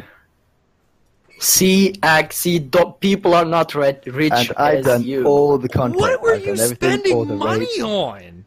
Nothing. And I still don't know anyway, because you see, you assume that your average MMO is a trader. A lot of MMOs cannot be asked to deal with the market, even in a game with an actual bazaar. This one doesn't even have that much convenience. But, yeah, I mean, I don't think I bought or sold anything on the market for my entire duration. And in fact, there's probably only about 2 games of all the MMOs I've played where I bothered being a bit of a trade man. And I played the market. Otherwise, I pretty much don't touch it because it's boring. I can't be asked with it. So I'll just sell it to the merchant for 2 gold when I probably could have put it on there and sold it for 20 times that. I just haven't got the patience to deal with that sort of crap. Wow, all right. See, And that I was think my you'll find a lot point. of players don't. Some people are, warriors, they do the PvE content. Some people are soldiers that they do the PvP content. And some people are traders that trade stuff and make gold.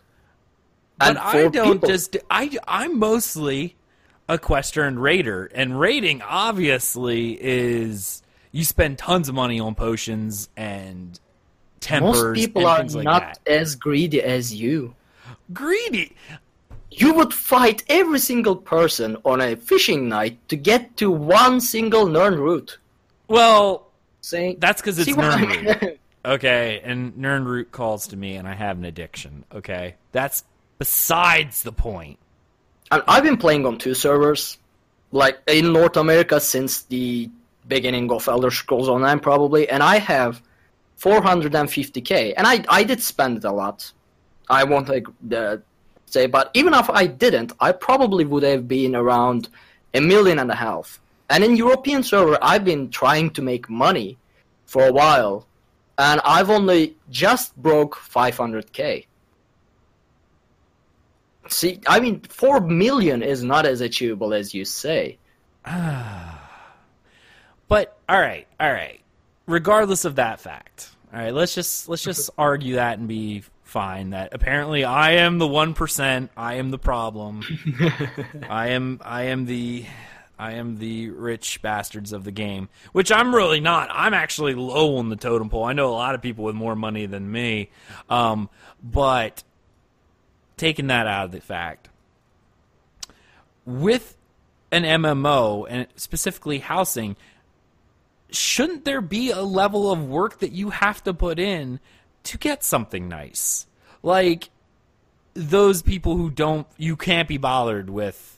And Stellian, I know you don't really care about housing, but in this particular case, if you couldn't be bothered with the trading, you're obviously not worried about making money enough to purchase a house. But if you're willing to put in the work, do you feel like every single person should have a mansion, something that should have been a prestige thing or a guild thing where a guild got together and bought it, that it's okay that anyone can have it? Like, it feels like the housing with the prices is a participation trophy.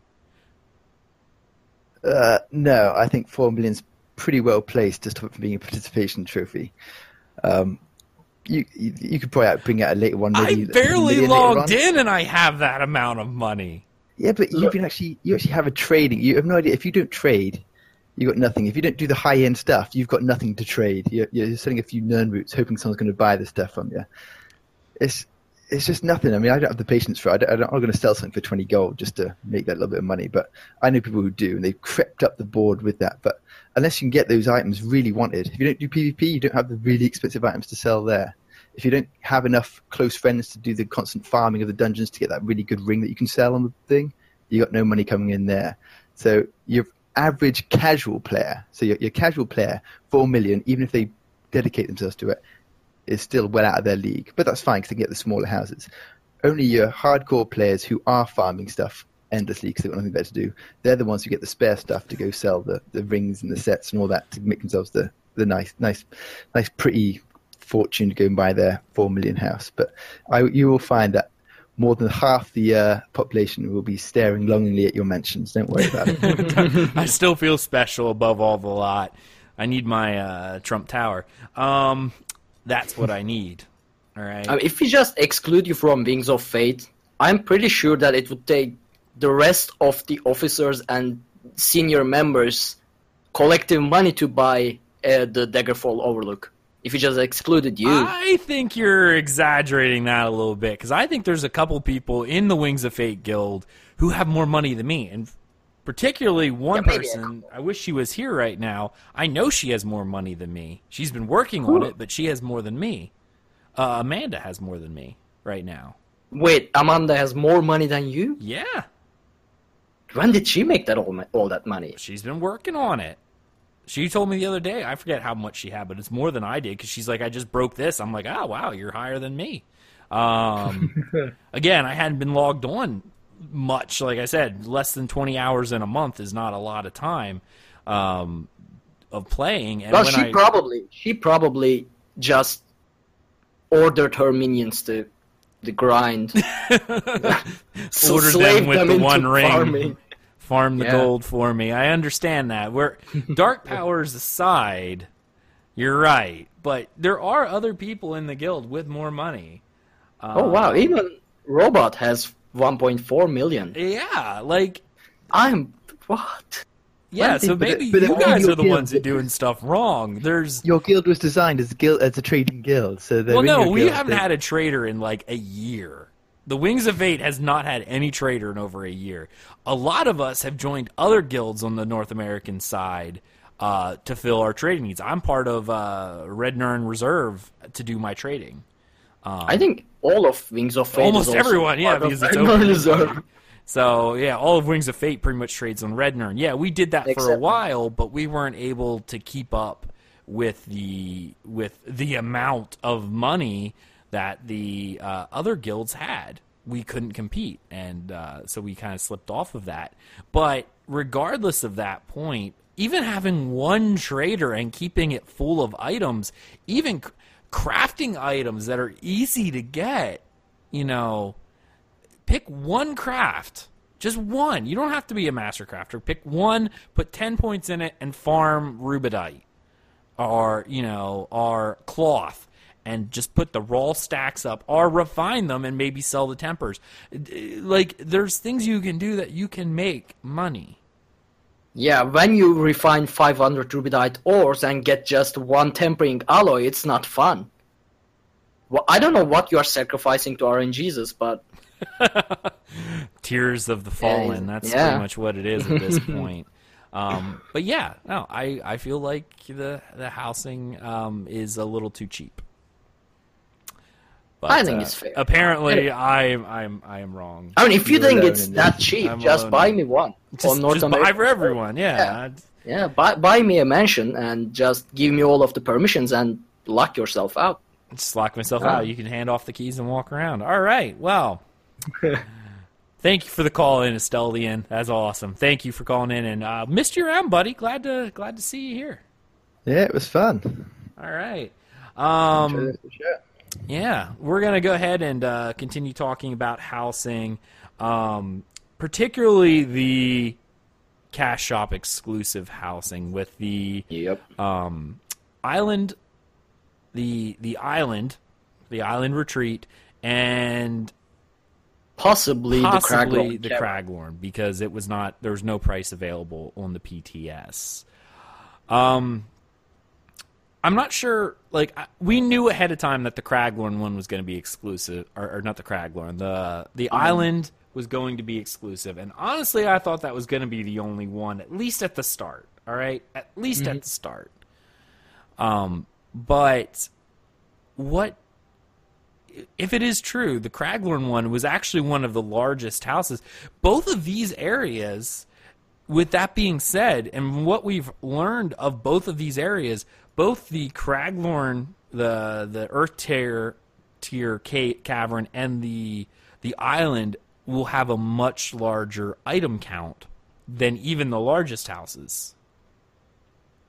So could be. Yeah. Well, no, they've already said that. Oh, okay. It's probably going to be close to double. So, I don't know. I don't know how I feel about the Craglorn one, because I kind of like the Craglorn one as being not like if you want to buy a crown, it's great, whatever. but being able to earn it in game, it kind of feels like an entire tier of housing. That's kind of like going, okay, you can buy small, medium, and large houses with gold, but the mansions are Crown Store exclusive. Yes, there's one more tier above mansions, but that's essentially what it is at this point. Is that? Yeah, I don't know. I don't know. Like, I'm not sure I like that because, yeah, I was kind of thinking about saving some crowns and getting one of the island when it came out, but that was with the thought of having the Craglorn tier as well. The advantage, as far as I can see, of the island is that it's not an enclosed space, so you can decorate it more freely. I mean, you can probably expand the dock towards the sea, and I don't know, build a house on the sea as well, because it doesn't have walls around it. It's just an instance space of an island. It's completely open area. But the Craglorn Cavern it's actually not that big. It's just beautiful. That's for sure. But it's not that big compared to the island, and it looks as big as any of the manors, actually. Yeah, I guess without knowing the item count, like, I'm only going based off what they've said before, that they were going to be larger. So it made me think that one way or the other. I kind of really had my heart set on that cavern. Like, I really liked that cavern. But with it being a Crown Store exclusive, I'm not really sure if I'm willing to put out the crowns. But even if I was, we don't know what the cost of these things are going to be. We don't know what the cost of any of them are going to be able to speculate one way or the other. But all the houses are going to be, every single house is going to be available in the Crown Store. Every single one. Regardless, you can get them in game or not, but every single one is going to be available in the Crown Store. But we don't know the prices. What are you theory crafting these prices are going to be for these houses? Given that we have small, medium, large, mansion, and then island retreat or whatever, essentially its own zone. I mean, the small ones and small medium ones will probably be, I don't know, somewhere around 1,000 to 3,000. Like small to medium to large. 3,000 crowns for like a small house, really? No, I mean, like 1,000 for a small, 2,000 for a medium. Okay. Perhaps, and 3 for a large. And for manors, maybe 5,500. And then for the island, I'm considering that there are motifs for 2,000 to 3,000, amount for 4,500. I would say an island would be 100,000, like $100, $100. $100, or maybe even more. I don't know. More. Yeah, 10,000. Yeah, you know, and that's not too out of the way, because I've been talking with several people within the Dungeon Crawler Network in our Discord, and we play multiple games, not just ESO, and some other games, specifically Lord of the Rings Online and EverQuest 2, have released premium house now. Both of these are free-to-play games, but with how ESO is handling its monetization, they're handling their monetization like a free-to-play game. But that's an argument for another day. But both of these have released premium housing, and I believe Lotra's premium housing is $200, I think it is. I might be off on that. I wish. I remember $400. $400 was EverQuest 2. EverQuest 2 okay. had guild houses that were $400. Now, again, they were designed as very, very large guild houses, and the whole idea of $400 was that you were, if you had a guild of 40 people and everyone chipped in $10, there you go. Yeah. You got it. That's understandable to an extent.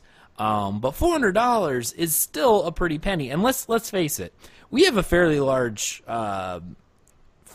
community here at DCN, and out of everyone here, all of our fans support us, but not everyone can support us, financially. Out of everyone who listens, we only have a handful of that support us financially, because that's how it is. Not everyone's going to pay. So looking even at those large guild houses, you know that the majority of that money is going to be fronted by a couple of members. You know, you're not going to get 100% buy-in, even if it was just even when we were doing the Guild Trader thing, when we were doing raffles and stuff, we didn't even get 100% buy-in for that. You know, it's just the idea of having that amount of players willing to throw in money, like real-life money, is small, because not everyone has that amount of disposable income. Some people's budgets are very, very tight, and they budget exclusively just for these things. So I don't know. And there's also the fact in Elder Scrolls Online's housing, you'll be able to invite 24 people at a time into your house. So even if you are getting a house for guild purposes, as a guild hall, which is what I'm doing with my manor. I'm just going to allow anyone in the guild. Yeah, but I mean, you'll be allowing only 24 people at a time into the guild. Oh, I mean, yeah, we don't really get more than 25 people at a time online, so it's not really a big deal. But yeah, we have like 225 people in the guild, but like you said, probably less than half of that is active every single day. Yeah, and I've only seen 20 to 25 people at most at the same time online. So yeah, recently it has been that way, where the numbers have been dropping off, where a lot of people are not on as often as they once were. And generally that's how it goes with MMOs as they age and go forward. But yeah, you wouldn't have it, but 24 people, that's not a guild hall. You're expecting much larger. Even Guild Wars 2 with their guild halls, because they don't have housing, they only have guild halls, but those things can hold tons of people. I forget how many people they can hold, but it's a lot. It's like above 75 people, I think it is. I think it might even be more than that. And I know they've been working. They said they wanted to work on raising that cap, but I don't know. I guess it would all depend on how much stress it puts on the servers, because housing will be their own servers. I'm assuming they're going to use some sort of instancing. So as you get more and more people in the same shard, they have to make sure that their servers can handle that amount of. But the problem is, at least for the role players, like I've seen a complaint about it, whether on the forums or Reddit, I can't remember, but that some of the guild events that multiple guilds join can go up to 50 to 60 people. And what use a house is, if not for storage and not roleplay? Let me rephrase that. Main purposes of house, for those who doesn't care about roleplay or immersion, would be storage, and we don't have that. Then comes the role players who would host large events in their houses, like a Dunmer House meeting that invites people from House Hulalu, Indorel, Telvanni to the Ebonheart Chateau. But if they can only host 24 people, that doesn't make sense. So that's one thing. So yeah, I hope they increase the amount of people that they can squeeze into these houses. At least, if not for all of them, at least for the Crown Store exclusives, you know?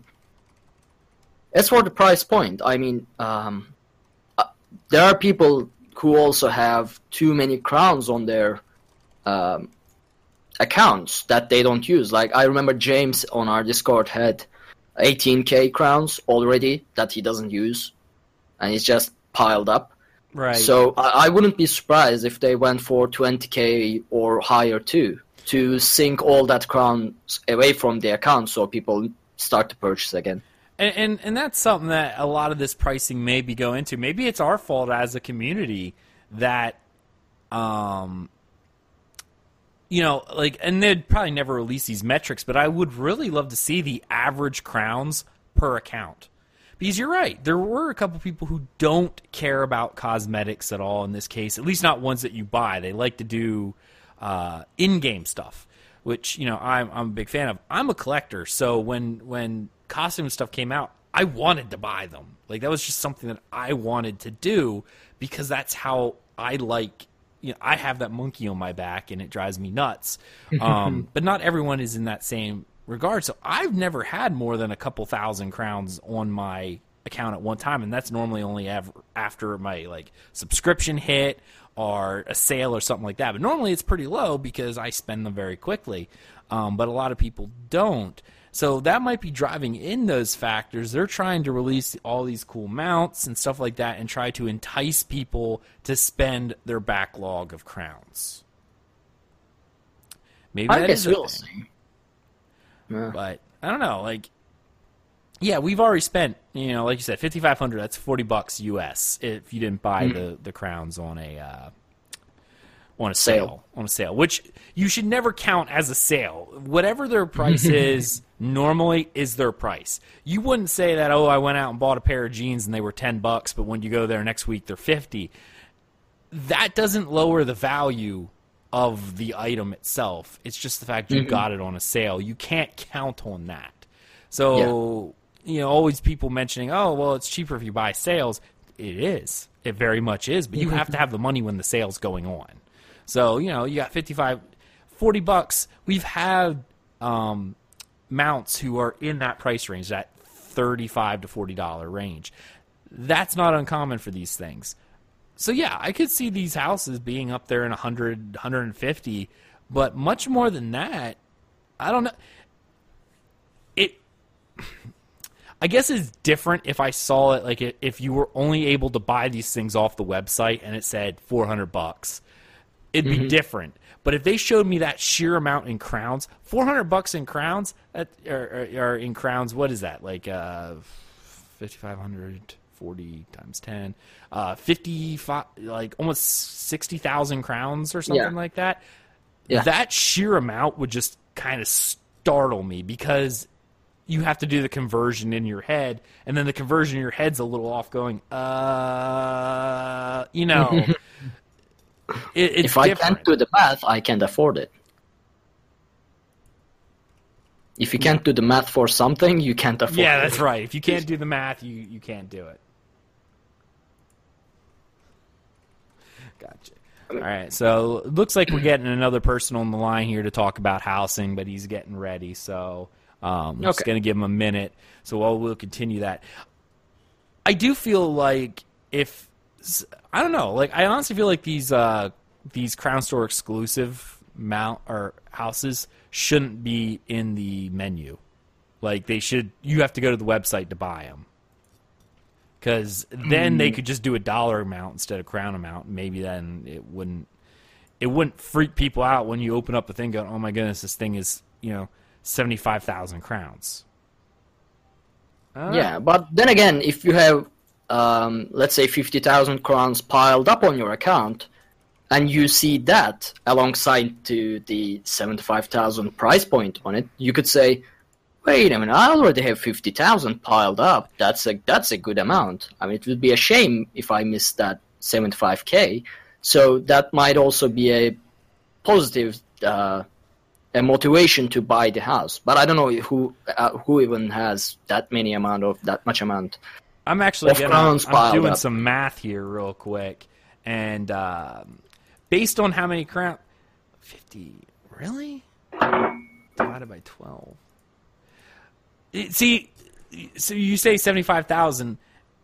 It's not even possible to have that amount unless you bought crowns, because let's say you're subscribed for you've been subscribed since the start. It would take you 4.166666 repeating years in order to earn that amount of crowns. But the first year, you didn't earn crowns anyway. Yeah. And the game's only been out for 3 years. By the way, how did we get up to 75? We were talking about like 10 to 15K. How did we get up to 75? For the big houses, for the big ones. Because we started talking about if they were $200, $300. But that would be an investment. That's not something you would buy if it were that expensive by just saying, I've been subbed since the start and I've never spent any crowns. Oh, yeah. You wouldn't have that amount of crowns because in the 2 years that we've been playing, that even if you've done it since the start and you never spent any crowns, it's only been 2 years. You would probably only have at a max somewhere in the idea of 3,600 if you never spent anything. somewhere in, or not 3,600, 36,000 crowns if you never spent anything. I don't think they'll ever go that high, but I do expect a 20k, 15 to 20k price point. And that's something you can hoard up, I guess. I mean, even I have 5k stored on my account, so if I can have 5k stored up, 15 to 20k is reasonable. I mean, we have Tone MD in chat. He was pretty much, as we're talking about these prices, saying that it's ridiculous to buy a digital horse for $50. It's also ridiculous to buy a digital house for $100. It's more than the price of an expansion and more than the entire cost of the game. And it really has no utility other than aesthetics. It is true. It's very much true. And Dilpat, we did talk about some of the 2.7.2 changes, mostly about, we talked about all that stuff, DK Leap at the beginning of the show. So yes, we did. I don't know. It is what it is. All right, okay. I was typing, so I didn't catch the last part, so I'm catching up. 1 second. Okay, yeah, no worries. No worries, man. I'm glad you decided to join in. And remember, we're still taking calls on this. If you want to express your thoughts about housing or anything we've talked about, join our Discord, hop in the podcast lobby, we'll pull you in. DungeonCrawlerNetwork.com/Discord. We do have a caller, and unfortunately, he's dealing with kid issues at the moment, so I'm kind of trying to stall a little bit for him, but I messaged him, so he'll let me know when he's ready. Okay. Or you, one of us. So we've got that. We've hit on the prices, the Crown exclusivity, and the freeform housing. So I mean, it really. There's one more controversial topic. Yeah. Which is the storage, actually. Storage. Which is one of the main controversies of the entire housing ordeal. So. We could talk about that. We can, because as of right now, and this is pretty much why a lot of people have been turned off of housing, and I know this is actually something that I know Gallesner, who's waiting in chat, would probably love to talk about, is the fact that as of right now, the houses are cosmetic only. They are essentially Tamrielic version of The Sims, where you're decorating and that's pretty much what you're doing. And actually, probably Sims isn't even a good idea because you have to manage when you have to go to the bathroom. But it's really decorating. It's dress me up Barbie, but with houses. That's all it is. There's no functionality, unlike some of the older MMOs that we know, Ultima Online, for instance. Again, this is going back 20 years at this point. But houses in some of these early MMOs offered more than just a place to go hang out. Mm-hmm. Gallesner is ready, by the way. Excellent. I'm going to go ahead and pull him in. Okay. So we've got Gallesner on the line right now. How are you, buddy? I'm good. How are you? Doing good. Doing good. I hear you're wrestling with your little Nordling. Indeed. He's had quite the day. Understandable. My little one was just here, and then he had to go up for dinner, and he threw a little fit. He did not like it. But he was having fun trying to mute Daddy. But yeah. For pretty much that 10 minutes he was on the show, no one was looking at us because he's just adorable. So, I mean, we could have said anything we wanted, blah, blah, blah, blah, blah, and he was amazing. So, we're talking homestead and housing, and I know you've had a couple thoughts, we'll say, on housing in ESO as well as housing in modern MMOs in general. So you want to talk to us about that? Sure. I mean, I think housing as a whole is like a second thought to MMOs these days, especially with the modern MMOs. We go back to Ultima Online, where the housing was part of the landscape. It was part of the game. Mm-hmm. Where they built the map to accommodate that. it made housing so much more organic to the game world. It made it seem more right, other than portals or instances where you have a gathering of players where you just lose immersion that way, I suppose. Right, absolutely. I understand that completely. I remember in Ultima Online, I had a prime spot for one of my characters. It was just a small house, and it was an opening, but it was right behind my house was a mountain range, which is great for mining. So I was able to pretty much right outside my house go mine, and without having to use any portal or going back to town or anything like that, I was able to walk back into my house at the forge, do my work, and go from there. It was definitely a very neat experience to have. And we mentioned earlier one of the controversies going on with housing in Homestead right now is the fact that, and Dilpat in chat pretty much said the same thing, housing is idea is good, but I feel it's going to be another semi-fulfilled idea. We get housing, we get a training dummy, despite it's going to cost about 500k gold, and no housing storage. No dummies to show gear on, and you can fall through planks and platforms, etc. if you get knocked down, knocked back. So, it does feel like what they released is nice if you like decorating houses, but there's so very little that you can do with the houses. What are your thoughts? It screams of last minute to me. The houses look beautiful. The game engine is beautiful. They've done a really good job with the artwork with the houses, and I think monetizing it in the Crown Store is a big hit for them. I think it's perfect for the Crown Store because it doesn't do anything to your character. It doesn't boost it in any way, and you can earn most of the stuff in game too. So you have two options. You can earn gold for almost everything with the exception of like 2 houses that are Crown Store exclusive. So yeah, I agree. Yeah, it's great for the Crown Store. I think they would be foolish not to add storage to the housing, at least for like a lure to subscribe to the ESO Plus. Right. Malaris Aelith from Aelithcast in chat says, what I really hope for is actual guild housing with robust functionality and guild progression. We need to be able to purchase a guild hall and have fun ways in which the guild members can contribute towards the growth and development of the hall via guild quests, crafting, leveling, so on. For me, housing works best when it's not purely cosmetic, but actually offers us players new and fun ways to progress in-game alongside our guildmates. So, I guess it's a matter of, having a guild house is a matter of belonging to a place. Because one thing I loved when I was more active in role-playing in Elder Scrolls Online was that we had a designated area to our guild. It was for a time it was Shorestone, for a time it was the Wayne Priory in Cyrodiil, and having those places that you can walk in, and there are some people from your guild role playing around or just standing there. It's a fun thing to have, to belong in a place, because I knew that if I ever went to Shorestone at an active time of the day, there would be people from my guild.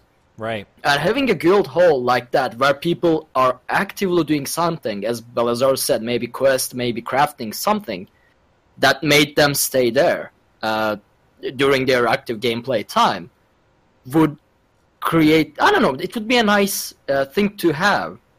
Because you would know that if you ever go into that guild hall, there would be people around that you could do stuff with I don't know. Here's one facet. When we talked about those attunable crafting locations that you could then take out into the world, they learn the crafting thing. So you didn't actually have to go out into the world anymore in order to craft your Hundig's Rage or your, whatever, because that crafting set would learn that ability, and then you could take it back to your house. So all your guild crafting could be done in the house.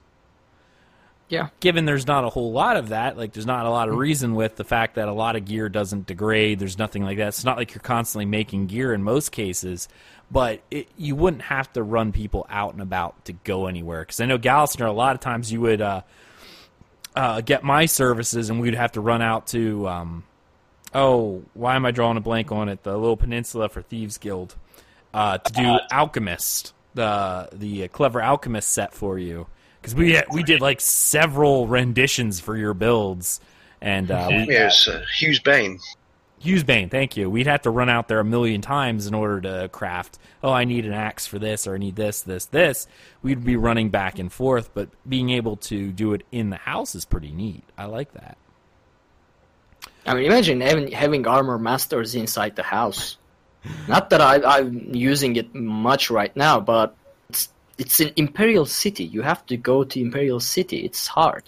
Yeah, and there's also that risk. And Bell in chat, thank you. Now I can pronounce your name correctly. It makes it nice and easy. I'll keep that in mind going forward.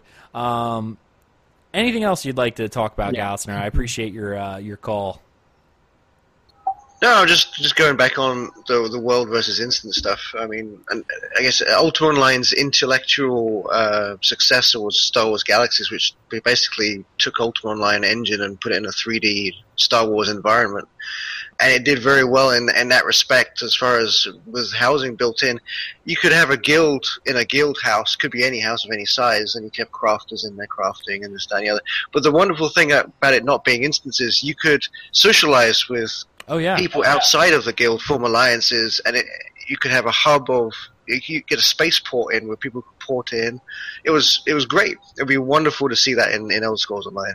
The problem, I would say, with the non-instanced housing in Elder Scrolls Online would be that Tamriel is a specific land, and it has a certain area to it. So you can't extend it by your choice. You can generate a new land in Tamriel, and it's beautifully scaled that you don't realize it's actually a very small map. Yeah. I don't know how they do it, but if you started putting houses there and realize that after the 5th house, the Stormfall ends, you would realize that it's actually a pretty small map. So that's the problem with non-instanced houses. With this you don't have enough space in Tamriel. Yeah, with this game. Yeah, you don't have enough space in it. Agreed. And a lot of that was because they didn't design the map to be overly large. It is very small when you think about it. Each zone is not overly large. It does not take you long to walk from one end to the other. So Tamriel does feel very small in that regard. I know there's a lot of newer games out there who talk about, I'm trying to remember a couple of them off the top of my head, but regardless, they're talking about their maps being essentially would take you like 8 hours to walk from one end to the other. They're very huge, but that also means there's a lot of empty space to allow for the open world housing. This game was not built that way, and that is a problem, and that's one of the reasons why Ultima Online and Star Wars Galaxies, for instance, allowed that, is the world was built with that in mind. They had a lot of empty space, and they made it very large, so that way there was places for housing. It was limited, but there was a lot per shard that you could get. It wasn't like 5 houses and you were done. But there is going to be a detriment to this game in terms of community, especially with the fact that houses can only have 24 people, and it's not like your entire guild can even be in the house at one time. But that social element of hanging out in cities is going to be gone. It's going to be role players. You're going to have a hell of a hard time finding them because they're going to be in a guild house more than likely.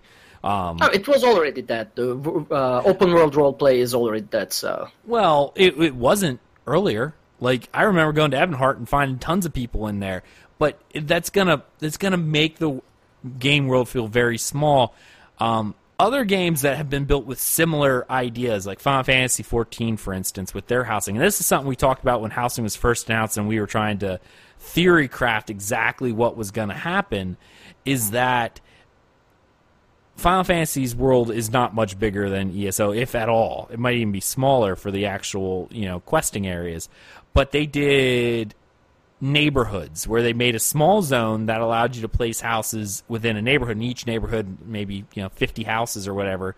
But then it just created infinite instances. So, when you got to the zone, it's like, okay, what instance do you want to go into? And you could find your houses from there. So it still provided instance housing while providing the neighborhood, and I'm kind of upset that they didn't go that route, because there were a few places in the world, specifically in the cities, that you could have had those things where it was a gate you went through, and all of a sudden, like I think Eastmarch was one of those areas behind the big city there. there was an area that was undeveloped that you could see it on the map that could have made a great housing zone, because when you zoned in, it could have been another extension of the wall and up like 20 houses, and those could have been a neighborhood, and then it just was an infinite instance layer. I'm sad they didn't go that route, and that they went with the instance at the door rather than at a gate and then you go into a neighborhood. Yeah, it reminds me of Dark Age of Camelot, where they had Dark Age did the same thing, yes. Yeah, but they did something interesting. They melded the marketplace so that you had to go to people's houses to go to their vendors. Yes, they did, but there was one market board where you could search for stuff, which is one of the things that I really liked. And I actually kind of wish they would have added it into this game, where there was one market board where you could search, but you still had to go to the vendor to buy it. You know, it's like, oh, I need a tempering alloy. All right. Oh, I see that these merchants have it for these prices. Then you had to trek. I do agree that I like that system, but we're kind of getting off topic with that one. Anything else before we end our topic on housing? We are kind of running a little long, and I do want to go say goodnight to my son before he goes to bed. No, thank you for having me on. I'm looking forward to ESO Housing coming out, and hopefully they will make the fixes they need to make. Expand the system, Okay. Absolutely. I mean, the housing system right now, I know we talked about this, and a lot of it's because we wanted to have a conversation, right? Conversation is fun to have. But with what they started on, as long as they don't end here, this is a good base. If they release this and nothing else for housing ever again, that's a short miss. Like, they missed the mark here, and that's really sad that they did that. That would make me very upset. But they have a great base and a great starter. They're off to a good start, and I hope they continue adopting and adding to this system and not just fire and forgetting it, because that would be a real injustice. All right. I think that's kind of it. We're running a little long arc, so I think we're going to have to cut off our tails. We'll have to save that for next week, because I do have a couple things I want to talk about as well. But we are going for over 2 hours now, so I do want to go say goodnight to my son. So anything else before we hop off, bud? Not that I can think of, no. It's been a great show. It's been a while since we were able to, we had to cut an episode short because we were running too late. So that was fun. It's It absolutely good to have was. these episodes once in a while. We could have still gone, but I want to, I have to get going. But I do appreciate everyone in chat. Bell from Aelith Cast, he's in there. Dillpat, a bunch of other people. I'm so sorry. I'm trying to scroll up here so I can give everyone their just due. Tone MD, and a few others that are in here. Obi, I saw him in there. ESO Mana. Thank you so much, guys, for hanging out in chat and for being active. You guys are great. I want to thank the people who called in. We got Gallisner calling in, and Steldian calling in. Yeah, both of you guys, fantastic. It's been so long I've got to talk to Steldian. I almost forgot his name. It's awful. Thank you so much. Thank you for calling in. I appreciate it. And thank you, as always, to my co-host and the guy who's always here no matter what, because I don't let him leave. Thank you so much. I hope everyone appreciated and enjoyed this episode. Be back next week. We do these call-in shows because they're fun to do, and I love to hear from the community. Check us out, DungeonCrawlerNetwork.com. Leave us 5-star reviews, or any review, really, on our podcast. That always helps us out. And thank you so much for your support, both monetarily through Patreon and through listening to this podcast. Thank you so much. I hope everyone has a wonderful evening. Good night, everybody. Good night. Serpent lights the ancient sky, a thread of tainted stars.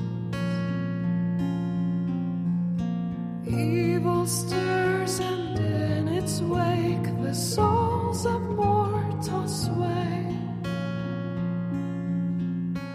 And sorrow reigns over fields of red, and spirits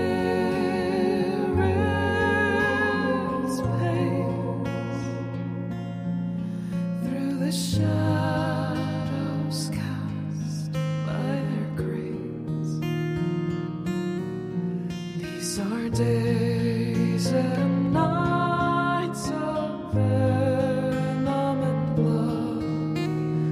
Heroes will rise as the anchors fall. Brave the strive, reclaim every soul that belongs to the beauty of dawn.